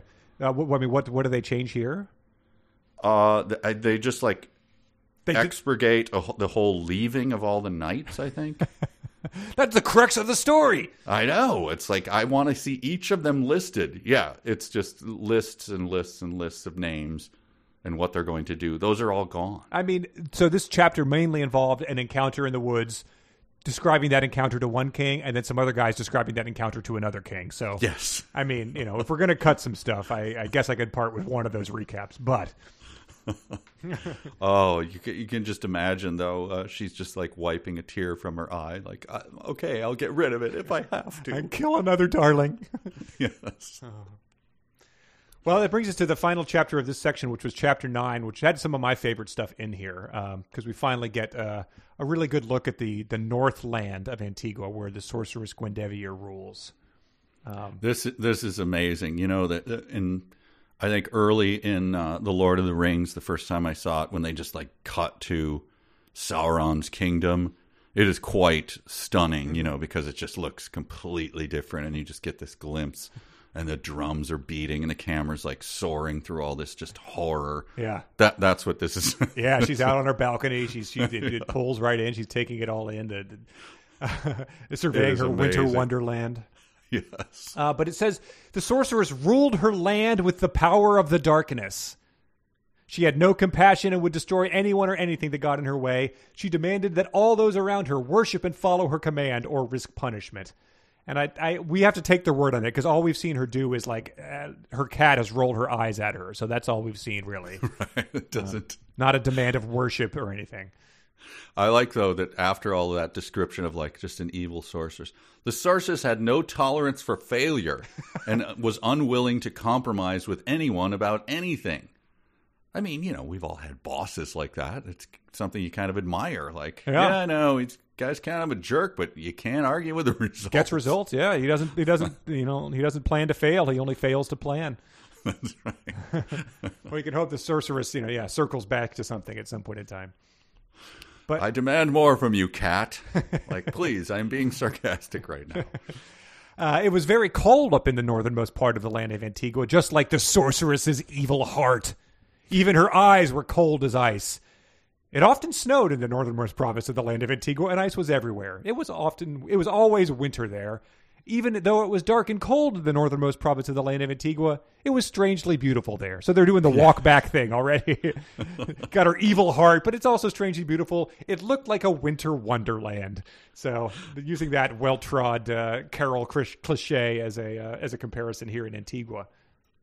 It reminds me of my. It's a famous line from my son George. Mm-hmm. He's a unique guy. When he was a little kid, very little. And the poor guy had to have glasses, so he was called Harry Potter all the time and everything. But as a little kid, he came into the room. He stormed in. He's tempestuous at times, and he goes, "Oh, I hate the world." And we went, "George," and he goes, "Of course, I love the world." Which is, a summation of his character. We love that quote. But that's what this book is like. Yes. Yeah. It was a horrible, frozen hellscape. Frozen nightmare. Very, very beautiful. Yes. Oh, that's perfect. Speaking of 5-year-olds, I compared this to this section here. These alligators were able to leave. Yeah, sorry. Yes. One more sentence. The castle the sorceress lived in was surrounded by a moat, which was where her alligators lived. These alligators were able to live in freezing cold weather. The sorceress used her magic to prevent the moat from freezing in the cold temperature. The sorceress's alligators were ferocious and would attack and chew up anyone who got in their water. The sorceress pulled her strength from the darkness of the night and dreamed of one day ruling all the land of Antigua. And I sent you a drawing that my brother did when he was 5. Oh, nice! It's a great drawing. I'll post it of a character he created named Dino Death, and then parentheses super villain. Because you need to clarify whether Dino Death was a good or bad guy. And then my dad has written the powers that my brother dictated to him. The powers are King of the Reptiles, can turn into a snake. With his terrific speed, he can jump onto the Eiffel Tower, and he can blow down the Statue of Liberty with one breath. Yes. So that's sort of what we've going here. She pulls her strength from the darkness of the night, dreams of one day ruling the land of Antigua, has alligators who live in freezing cold weather because of their magic she uses to prevent their moat from freezing. That was the one that I was marked down as the wife writes the one sentence and then goes, "Okay, smart guy, follow this up." The castle of the sorceress lived was surrounded by a moat, which was where her alligators lived. Those alligators were able to live in freezing cold weather. We got to explain this, right? I mean, you know.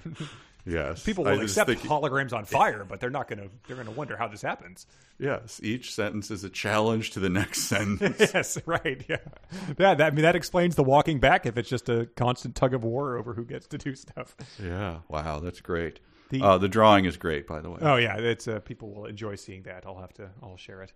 The evil sorceress wanted all the kings, princesses, fairies, pixies, gnomes, and wizards to bow down before her and become her servants. And I thought that, like, if she was pressed on it, she could probably do without a bunch of gnome servants, you know? Like, are they going to be that much help if they're toppling over everywhere? This is another one of those, why isn't this the book? Her pets were her family, since her own family rarely spoke to her or visited with her. Her only family lived further north in an area in the snowy mountains of the land of Antigua where no one would dare go. Please expand on this. You can't just say that. I loved that so much. They rarely spoke to her or visited with her. So, you know, every 2 years they're packing everybody up into the station wagon and going to visit the horribly evil woman who wants to enslave the entire realm. Oh, hi, Larry. Hi. Why do you have a snake on your shoulder? I have a snake on my shoulder for a reason.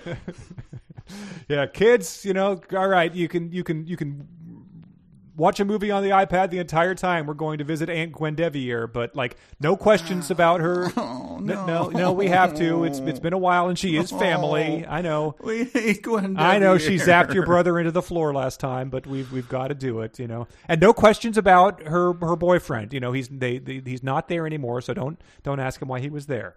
But she has her pets. She doesn't even want to see us. I know. If any enemy comes too close to your sorceress, the Black Panthers will rip them to pieces. But that's not going to happen again.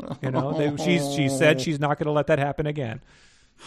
Can we watch Shrek 3? All right, but this whining is not going to be tolerated, mister. And that's non-negotiable. Okay. Well, would Shrek whine about having to visit the evil sorceress? No. Shrek's a hero. Oh my God! Why isn't that the book? They would rarely visit with her, yes. or speak. So they're calling her up, I guess. Maybe they're just calling to ask for money. I don't know. But then they moved to the place where no one would dare go. We'll show you. And so when I for a brief time was a debt collector, and would call people, they would move to Florida. Had laws where you couldn't pursue debt. It was nice. Easier to get debt relief. And I'd call people and they would go like, I moved to Florida. You can't do anything. And I'd be like, well, we can still garnish your wages. They go, yeah, I quit my job. Like, well, you showed me. You moved and quit your job to avoid paying $20 a month on a credit card debt. You win. Yeah. So Gwendevier's loser brother is up there, like, burning his like old high school textbooks to heat his family up, being like, sucker.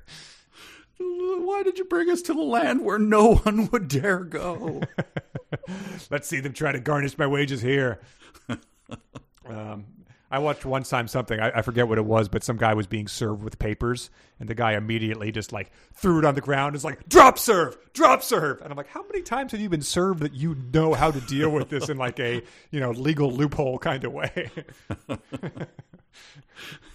I'm flying a maritime flag upside down. I'm Sovereign my own citizen. country. And then it goes into the Black Cat's relationship. It says she was someone that the evil sorceress could depend on to talk rationally to her. If the evil sorceress got too angry, her judgment was clouded. Her cat would be there to reason with her and make her thoughts and decisions more clear. So keep in mind that this cat, who's her like consigliere, is going to be hit on the head with a frying pan by a mouse at some point in time. So that's the real rational and level-headed confidant there. There were many times when the sorceress Gwendevier wanted to have her cat destroyed. Which, I mean, a lot of questions there. Yeah. You are an evil sorceress, but you're going to like pack the car up, like put her in the cat crate. Yep. Head down to where? Compassionate cat care. In your kingdom, and it's like, the wringing of hands. Like, I didn't want to do it, but it's a very sarcastic making the right cat. decision. Yes, we understand. Yeah, that's explicitly said why. It's because for being so sarcastic. So the eye rolling is what got her. We've had sarcastic cats, and yes, we handle it, and I can assure you, it will be done humanely. Oh, I didn't want it done. I don't care. I just don't want to do it myself. Yeah. And the more details about the Black Cat is it was often found lying around the castle, licking her fur to get it clean, or drinking cow's milk, which I appreciated them being specific about. But isn't that cats famously don't tolerate cow's milk, right? I don't know. I'm not a cat person, but I had a cat friend who told me don't ever give milk to a cat. No, we did a Riff Track short too, where they it was about a cat, and they oddly specified like now it's old enough that it can have cow's milk. So I don't know if they just needed to tell people like, if you're milking a goat out back, like don't give that to the cow. It tastes too maybe grassy. Just kittens can't, or I don't know. Yeah. Okay. Wow. But she also, besides her Black Panthers, which are all between the ages of 10 to 20 years old, she has an Egyptian cobra snake, which she carried around with her. that famous all uppercase proper noun Egyptian cobra snake. I did not look it up. Is that a thing? I didn't look it up either, but I thought that might have been a way to skate around how she got it. It's like not from Egypt, like she didn't import it. It's like, it's a, that proper name, like a northern cardinal type of thing. Okay. And in case you didn't know about snakes, this is apparently a thing that happens regularly, I guess, because it's described.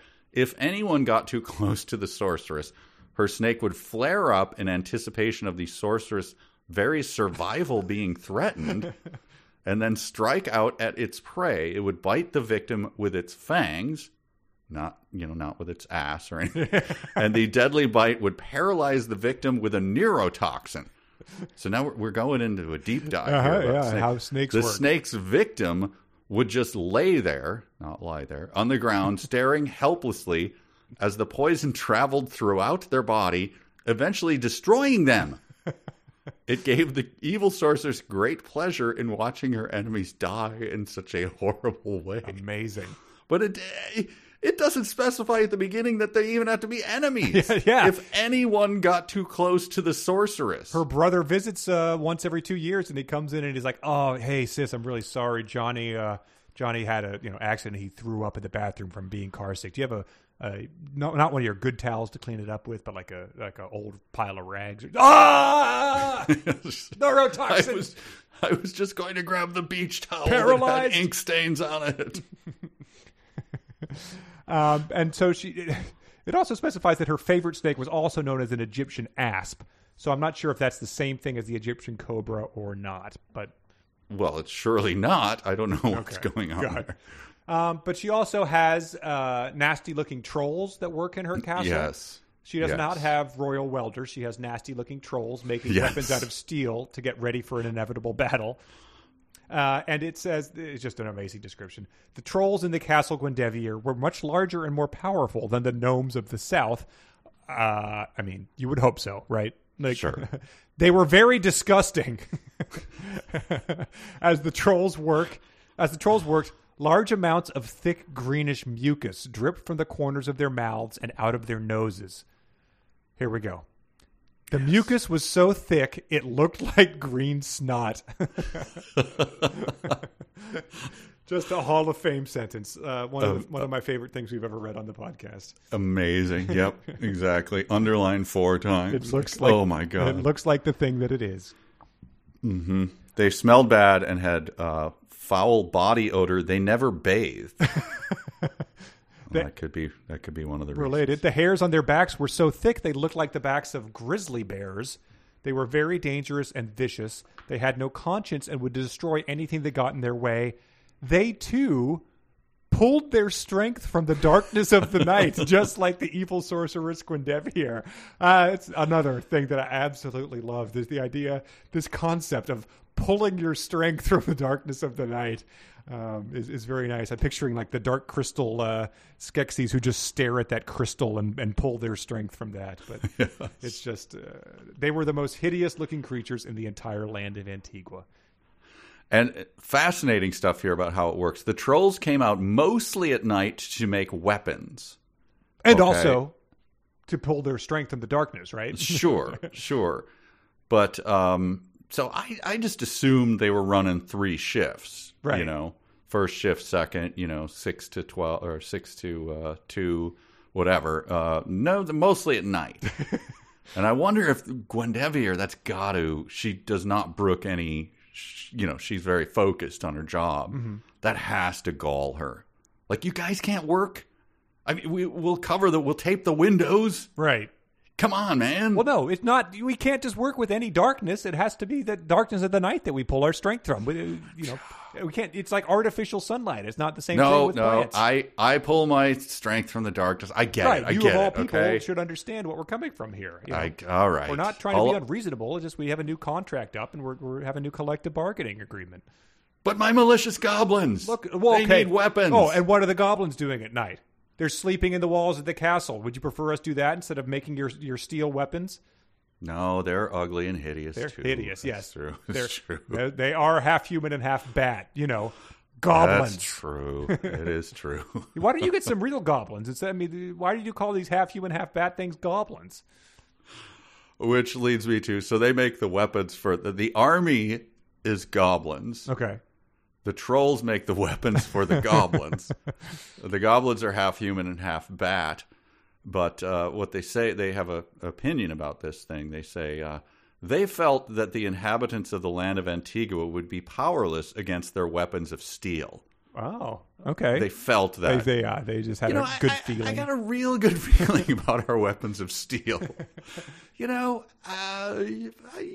said wood. I think steel's the way to go, and I have a good feeling about it. Do you want to test it at all before the inevitable battle? Because every time 20 to 25 goblins gather, they get just zapped away by a wizard.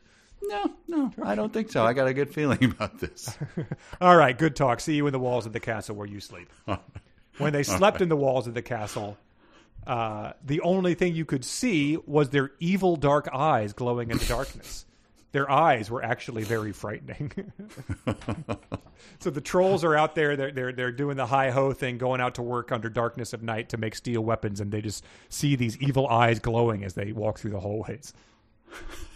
They do not, again, could have been drilled down on what do the goblins think of the trolls. Mm-hmm. What is that relationship like? I mean, it sounds like the trolls are the goblins probably consider them superior because the trolls are working for them to make them their steel weapons. Yeah. So there must be a real, nose in the air attitude about the half bat creatures looking. Thanks for my weapon. Yeah, you're welcome, Dick. Fly. What was that? Yeah. Nothing. Thought I heard something. I thought so. Maybe it was just mucus dripping out of your nose that looks like green snot. Oh no, it looks like it, but it's just because it's so thick. Oh, that's why it looks like green snot. Oh, but it's just mucus. That really clarifies things. I feel like we related. How's your family been, by the way? They moved up north to the place that no one goes. Oh, that's rough. I don't see them that often. Yeah. And then her other subject is an owl named Orend. Yeah, he was mentioned before. Was he? Oh, yes. Beautifully mentioned. Holy in the middle of nowhere. It was just like Oren, the owl, and that was it. Okay. Yeah. All right. Because you mentioned Yeah. she used to use her crystal ball to stare at the sword that the royal welders made. Yes. And yes. we get a background on that, which is that Orend has big, beautiful owl eyes that he looks at things, and then that transmits it to her crystal ball. She has an owl intermediary here. Okay. And he lives. Seems like she should cut that out. It seems like she could use her all-powerful magic to maybe make it not depend on an owl. Right. Like she's like, why is there a hot owl in a bikini in my crystal ball? Orend, come on, focus. But Orend lives underground, lived under the ground in a burrow, which was big enough for him to rest and sleep in. So I'm glad they clarified that where he lives is big enough to contain him. Orend, the underground owl. Okay. There is a minor league baseball team called it's in Utah, the Orem Owls. So I have no idea if something's going on here. They spell owls with a Z. So I'm not sure, but maybe someone there. Wow. We don't know anything about the. It wouldn't surprise me if this had like a Utah connection. This book. Yeah, it goes deep. All right. When people search for the Orem Owls, they also search for the minor league team, the Ogden Raptors. So, of course, Utah, yes. Another team. So the evil sorceress Gwendevier. Yes. I stumble on every name. Who is estranged from her family for reasons we do not know, but wish we knew. Here we go. We reference this at the very start of this. She also knew well of the prophecy of the human child from the other side of the waters of Antigua, and she was taking no chances. She was always on the lookout for such a child so that she could destroy him. Or her. There we go. Yeah. There we go. We're back. We're back to London and or Britain. It's all come full circle. But it really means Orend is on the lookout then, right? Like Orend is doing the Okay. let's make no mistake. Sure. Orend is doing the work here. Wow. So when Orend must be happy, like I don't know where in proximity the crystal ball is to his underground burrow. To the burrow or to the steel weapon factory. Mm-hmm. But Orend must be like, if Orend's putting in the hard hours, like, man, I love the time from like 6 a.m. to like 6 p.m. because there's no trolls like banging on weapons. Mm-hmm. So it's just like me, and I'm just laying back with my Diet Coke, and I'm just watching the crystal ball. But man, once the sun goes down, all of a sudden it's like bang, bang, bang. Like I can't concentrate with that. Yeah, it's like your neighbors coming home after their late shift and blaring music as you try to sleep. And then she screamed, Orend, man or woman? Don't know. No idea. Screams at the trolls like, can't you weld those things? Why do you got to forge them? God. I'm moving to King Thomason's Kingdom of the South, I believe. First chance I get. But this is the chapter with the huge change in it. There's a bunch of stuff expurgated. Okay.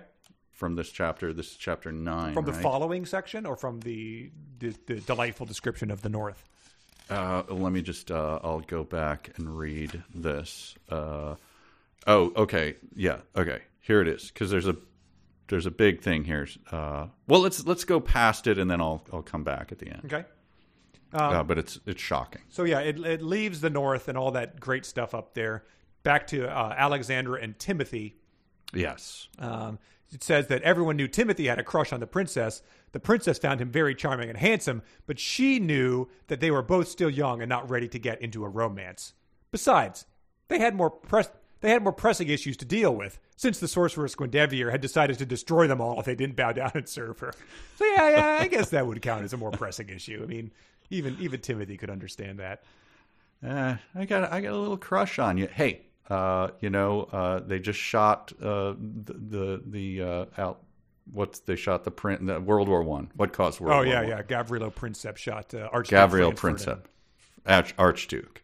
Can we? Your little puppy love can wait here, because soon we will be embroiled in the worst horror of the 20th century. So let's calm down. But we clarify more about this relationship, and it really makes you know that Antigua is land of fairies, wizards, and the friend zone. Mm-hmm. Because Timothy, they're running about, they're giggling in the fields, and she falls down, and he helps her up and says, "Princess, you know how I feel about you. I love you, Alexandra, and I want to spend the rest of my life with you. Why can't we be together?" Alexandra says as she put her hand on his cheek, "Sweet Timothy, I care about you as well. We have known each other since we were both children. We have been through a lot together over the years. You are my closest and dearest friend, and I will always care for you, but we are both too young to get into a romance. If it was meant to be, then we will get married and be together forever. But it will have to be when we are both a lot older. Do you understand, Timothy? Please say you understand. I don't think I could handle it if I lost you as my friend. I care for you too much for our friendship to end." I just imagine the Timothy on the other end of that as she meets it out. Yeah. "Princess, you know how I feel about you." "Oh, I do. Sweet Timothy." He's like, "Uh-huh. I care about you as well." "Oh, yeah. We have known each other since we were both children." Uh-oh. Yeah, right. That's not sexy. We have been through a lot together over the years. You are my closest and dear... God, yeah. No, don't say it. Yeah. But that royal welder, Bruce, he's, he just, when he washes down at the end of a long shift of welding swords, oh, man, he takes off his top hat, and then he pours that bowl of water over his head, and it goes in slow motion as he shakes off. See, he bathes since he's not a troll. That's right. But I sent you another picture that was of a Facebook image a guy posted, and it's it's a guy who looks like this could happen to him. He's just posing next there, he's taking a selfie with this cute girl, and then he posts as a comment, he's like, "Wow, we look like a real couple here," and the girl replies, "Yeah, a real couple of besties." And that's essentially what has happened to Timothy. Yes. But last chapter the king was talking about them. He knew they would get married one day, so maybe he's just maybe he's trying to help Timothy here. He's trying to help him out. This reminded me very strongly of, I had a friend who in college had a girl that we all knew that he was head over heels in love with, pursued her forever, and we went up to visit this person at a different, it was far away, and we stayed the weekend. And we got to see him get Timothy just get shot out of the saddle. And so that happened on a Friday night or something where we all witnessed it. Devastating. You're a great guy. You're one of my best friends. And so for the rest of the weekend, we had to just counsel him. But all we could do was do jokes about him getting shot out of the saddle. He's like, "Stop it, guys, man, this hurts." Yeah, but why did you invite us up here to witness that? Oh man, that's this got absolutely Timothy'd right in front of us. The worst moment of your life that you absolutely understand how everyone else would find it utterly hilarious. Yes. And he starts saying things like, "I would give my life for you." So I'm wondering if we're dealing with Chekhov's friend zone here. I don't know.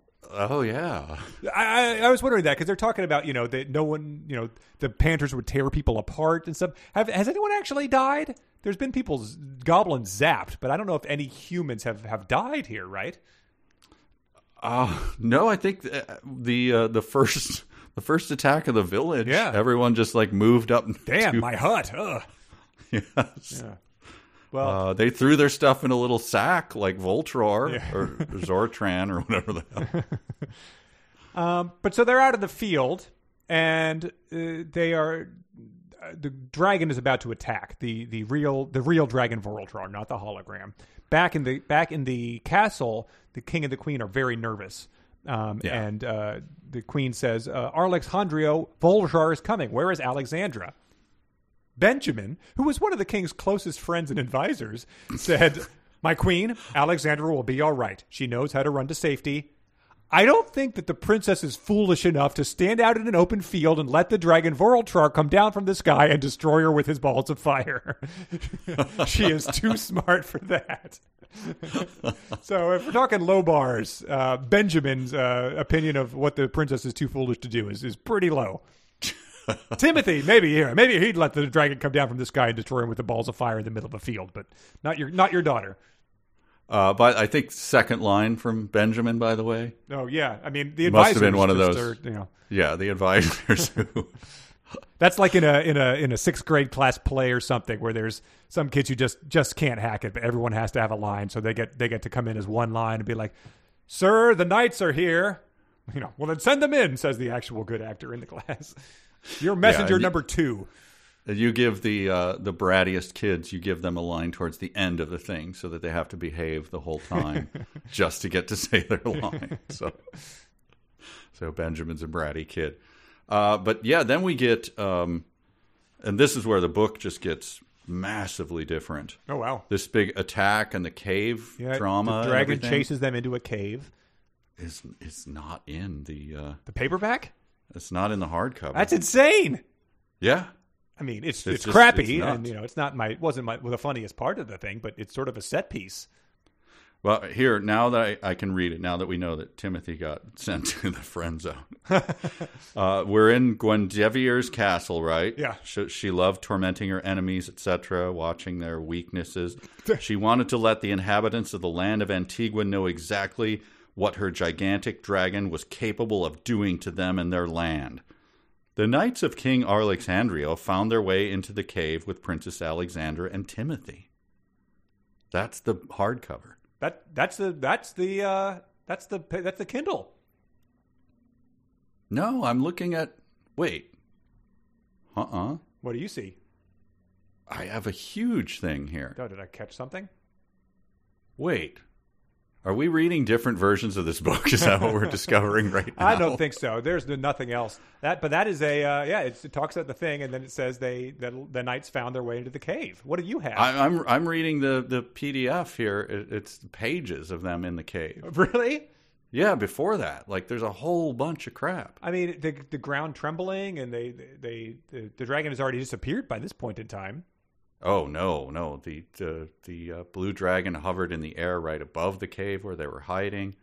The giant creature flapped its wings back and forth as it hovered over the cave. It spit out a ball of fire right in front of the cave where they were hiding. Yeah. I've got that. Okay. Maybe I accidentally drug it somewhere as I was making a edit or something. But yeah, it's okay. Anyway, well, trust me, the PDF that I'm reading, which I think is the Kindle version, is quite different from the hardcover. That's all I'm saying. Wow. All right. A lot, like pages and pages. They did specify in here that as he's about to attack, Vorultrar flew through the air and spit out fire from his mouth and nostrils. Vorultrar was a gigantic dragon. He was blue in color. They are reinforcing that, as he's often been referred to as the capital B Blue Dragon Vorultrar for the first 70,000 words of the book. So I'm glad that they're really making sure we know that. Oh yeah, no, they had right back to Alexandrio's place in the hardcover book. They head back there. And that whole dragon attack is expurgated. Okay, sure. Just so anyway. And there's great stuff in the attack. It must have killed her to have to edit that out. So when they go back, are we doing anything more? Just the sorceress was watching all that, and then the dragon runs off. I guess I don't know what scares it off, but it says just as quickly as he has appeared, he flew away from the cave and headed for home.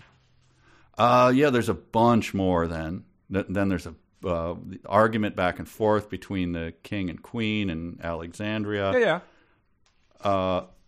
No, but the hardcover, what I'm saying is the hardcover has none of that. Well, don't read the hardcover.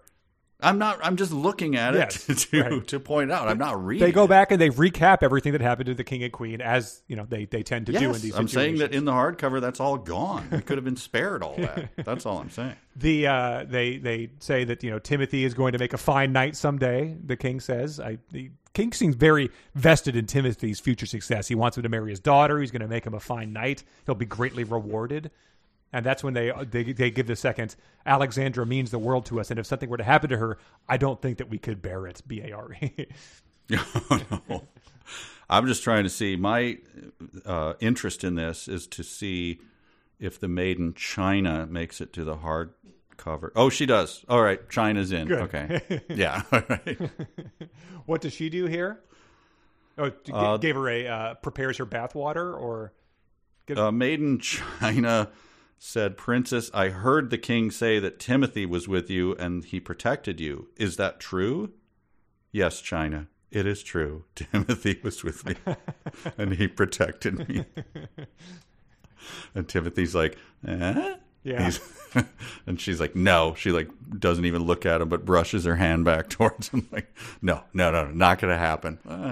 Yeah, and then Maiden Lily asks with excitement, are you in love, my princess? Are you? And Maiden Antoinette says, perhaps the two of you will marry.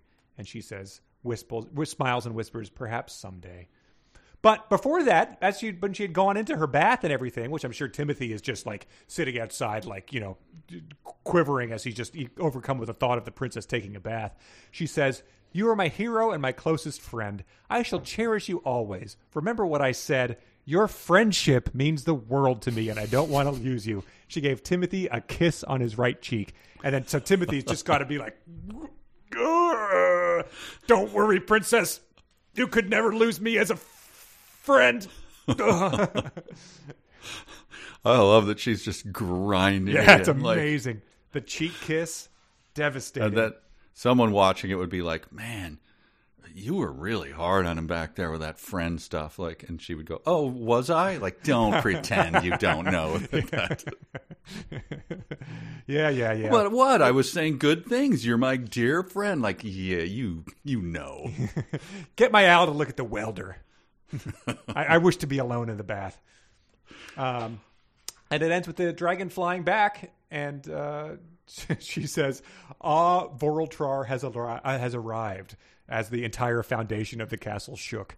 So he's not had great luck killing people, but she still has a lot of faith that he's the ticket to everything and not his fire hologram. And she's like, so everyone is dead, I assume? The war is over? Right. How many cottages were there yesterday? There's a lot fewer of them now. Well, that dweeb Timothy, though, you at least were able to take him out. Yeah, look about Timothy. I have a bow tie, by the way, that I'm tugging on right now. Well, the cat sort of does that. The chapter ends with the evil sorceress Gwendevere asking sarcastically, Cat, would you prefer spend my time tormenting you instead? That would give me great pleasure as well. The sorceress's black cat became frightened. She said fearfully, my queen, I'm sorry. My bad. Please, by all means, continue tormenting the inhabitants of the land of Antigua as much as you like. Backing out of the room. And then clang goes the frying pan. Oh, and the cheese gets eaten, I assume, on one of those tabletops with a Italian restaurant checkered. Yes, yep. Yeah, the mouse cutting a piece lovingly for his wife. Yes. Perfect. Oh, beautiful. We have that to look forward to. Another just chock full section of just a wild ride. Holy moly, this book. I honestly can't wait to see what happens next. I see that chapter 10 starts with the mermaids Philandria and Sharana. So, we're back underwater. We're getting, they didn't abandon the prophecy. It was in this section. So I guess we're going to get some more advancement of the plot. Were the gorillas in the prophecy, do you think? Boohoo or Bogo. Yeah. I hope he's the only character that dies. The infant gorilla gets torn apart by panthers. Oh, it's just gets shot, like the scarecrow dance in slow motion and just blood spurting out of the gorilla. More bullet hole than gorilla. The music from Platoon plays. Adagio. I hope so. Well, we got that to look forward to, but let's do some dumb sentences. A sentence begins with a capital letter. A capital letter is a letter that's big. A capital letter is not a small letter. A capital letter is big, big, big. A sentence ends with a period. All right, dumb sentences. What do you got? Here we go. Well, Donald and Jade both submitted the one we just covered. He was blue in color, and they mentioned, one of them wrote in and says, you've only mentioned it 28 times before. Alex submitted this one, which just standing alone is fantastic. The hologram is on fire. The hologram is on fire and is on fire, and it's headed right for us. I don't know if that's a typo or if that's actually in there, but even without that, the hologram is on fire and is headed right for us is pretty spectacular. Janelle submitted when they slept in the walls of the castle, the only thing that you could see was their evil dark eyes glowing in the darkness. That's the goblins, of course. And she's just calling attention to the fact that the detail that they sleep with their eyes open. So that's interesting. Maybe that's their bat half doing that. Yeah. Dan submitted this sentence, which it stands alone. Of the many gnomes living in the land of Antigua, there was the gnome Hori. Lindsay submitted this one, which needs context of the sentence before it. The royal magicians started to play music on their instruments. The king had a rather large group of royal musicians. And he says, if the king has a rather large group of musicians at his beck and call, then why are the royal magicians playing music? Mandy submitted, he had the biggest farm than any of the other elves. Wow. That's a character trait. Amanda submitted the classic, my lips are quenched. Arthur submitted, he felt like he was being hunted and he was the prey. And said, by definition, if you are being hunted, you are the prey. Keith and Chat both submitted this one, which was covered, but I want to say it again. I don't think that the princess is foolish enough to stand out in an open field and let the dragon Vorultrog come down from the sky and destroy her with his balls of fire. Mike submitted, the sorceress's Egyptian cobra snake was very dangerous and also venomous. And he said, so other than being poisonous, it was dangerous because you might trip over it? Justin and Taylor both submitted, he looked into the pot and then took his nose and smelled what was in the pot. Wow. What do you mean he took his nose? I think that was the wizard Zrantor making the potion. Yes. That's it for our listeners. Let me find, I definitely had a very good one that was, I purposely did not. You look for it, I'll do mine. Okay. The creature that was holding on to the princess began to smell bad. Who was holding on to her? I think that's the goblin. The goblin, the fake Zrantor. Yes. Oh the Zrantor, he of the top hat. Yes. So I mean, there's only one real way that can happen. All of a sudden, right? Goblin ripped one. It's. I would love to hear that described. Began to smell bad. Yeah. The goblin's flatulence smelled like a fart, just like the mucus looked like snot. It was so thick, it looked like snot. Here's mine. It's pretty standard for this book, but it just makes me laugh every time something like this happens. It was several of the king's court, which included close friends of the family, their relatives, Timothy and his family, several fairies that hovered in the air over everybody, the Wizard Apprentice Jonathan, the Wizard Apprentice William, and the Wizard Apprentice Brandon stood off to the sides. Oh, so Timothy's family. Yeah, Timothy's family has got to be just like, son, if you screw up this meal ticket, I swear to God, you are not getting any of our meager inheritance. Like, they're like a stage parent, like trying to get him married off. We will move to the Northlands where no one dares go. I swear to God. Wow. Dumb stuff, right. Dumb stuff. But let's wrap it up with some emails. We're going to the party. We're going to the game. We're going to the disco. We're going to cruise out, man. All right, this first email is from Alyssa. And this is great because we get some real insight to counter the author's bold claims about who this book was really written for. Alyssa says, a longtime listener, have literally listened to every episode, and just wanted to say, in the first Antigua episode, you talked briefly about the length of this, quote, children's novel. That's my industry and what I have a master's and PhD specialization in. She says, yes, all right. I go for the big money degrees. The argument that this book is, quote, for kids in its style or language becomes even more funny when you look at some industry norms here. So she lists these out. A children's novel, which is for up to age 9, aka the age of the person we presume wrote this book is capped at about 35,000 words. You would have a hard time selling something longer than that. A middle grade novel, which is ages 8 to 12, is capped at 50 to 60,000 words. And she says both her contemporary novels had to come under this by Macmillan standards. So I guess she's been published. Fantasy gets a little extra space, but even my friend's high fantasy adventure had to be cut to about 74,000. Philosopher's Stone, the first Harry Potter book, is only about 76,000. She says, in series, you'll notice the first book often aims for the industry norm. It's only after it's proven successful that the books are allowed to get ridiculously long. And then she says, a young adult novel, which is 12 plus, is capped at about 75,000. Again, fantasy gets a little leeway, but often not more than 90,000 max, unless the publishing house has some reason to believe it's going to be a wild success. An agent or publisher receiving a manuscript from an unrepresented, unvetted author of 120,000 plus words for an 8 to 12-year-old would laugh and delete the email.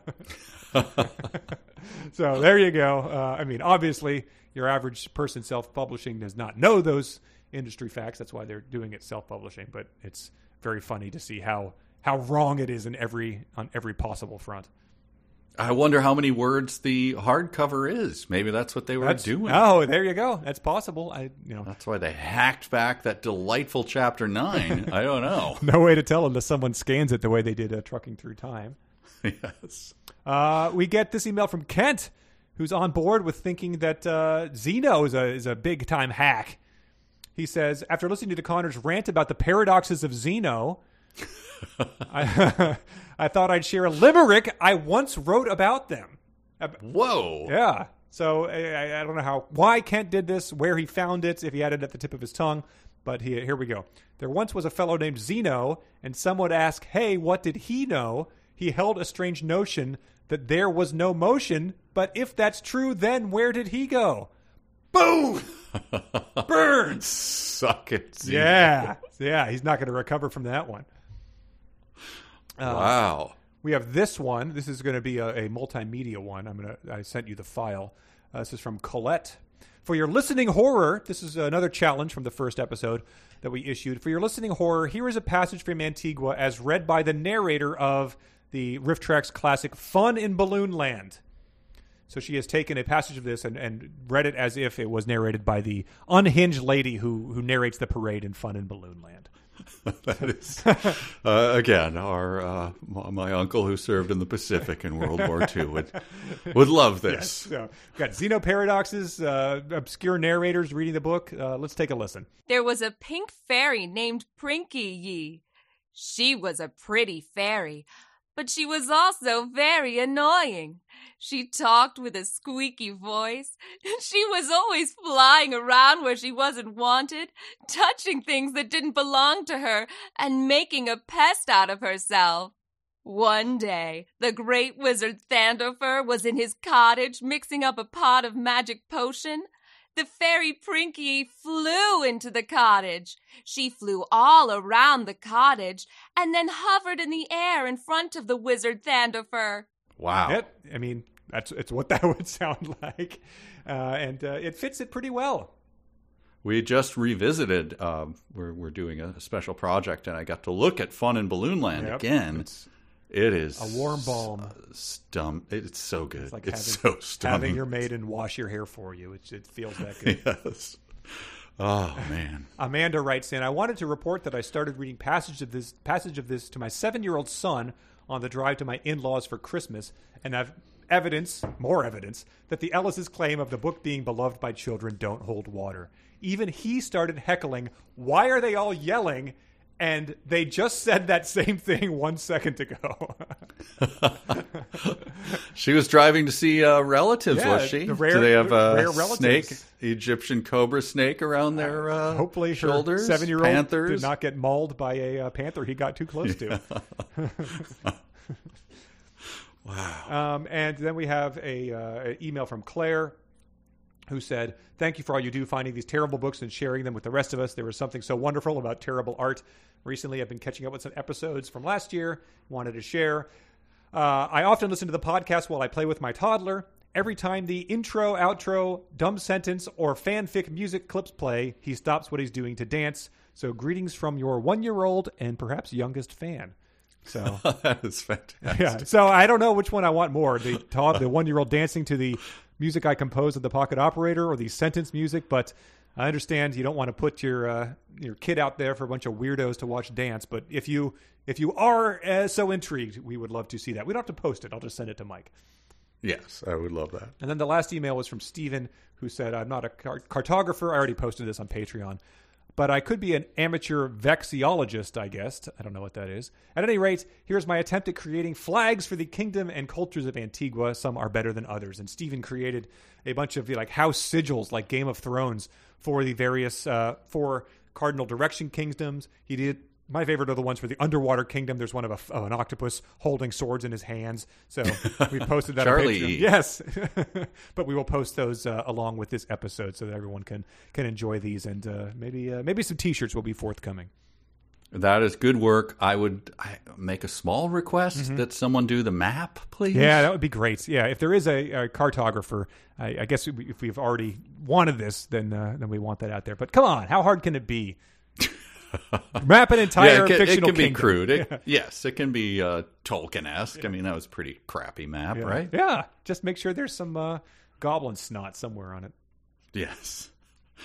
Wow. Well, if you can't tell, we're enjoying the hell out of this. Encourage you to read along. Tremendous stuff. Just great fanfic for everybody. Great real sections later. Great emails. Great dancing kids. It's just a wild ride here. Take a big swig of water every time you start a new paragraph, and soon you will have more spit takes than you could ever hope for. 7-year-olds berating it left and right. It's it's tremendous. All right. Well, we will carry on. We'll get a reading assignment, and you'll find out soon. Thanks, everybody. Thanks, Patreon. Thank you. Yep. So long. Bye.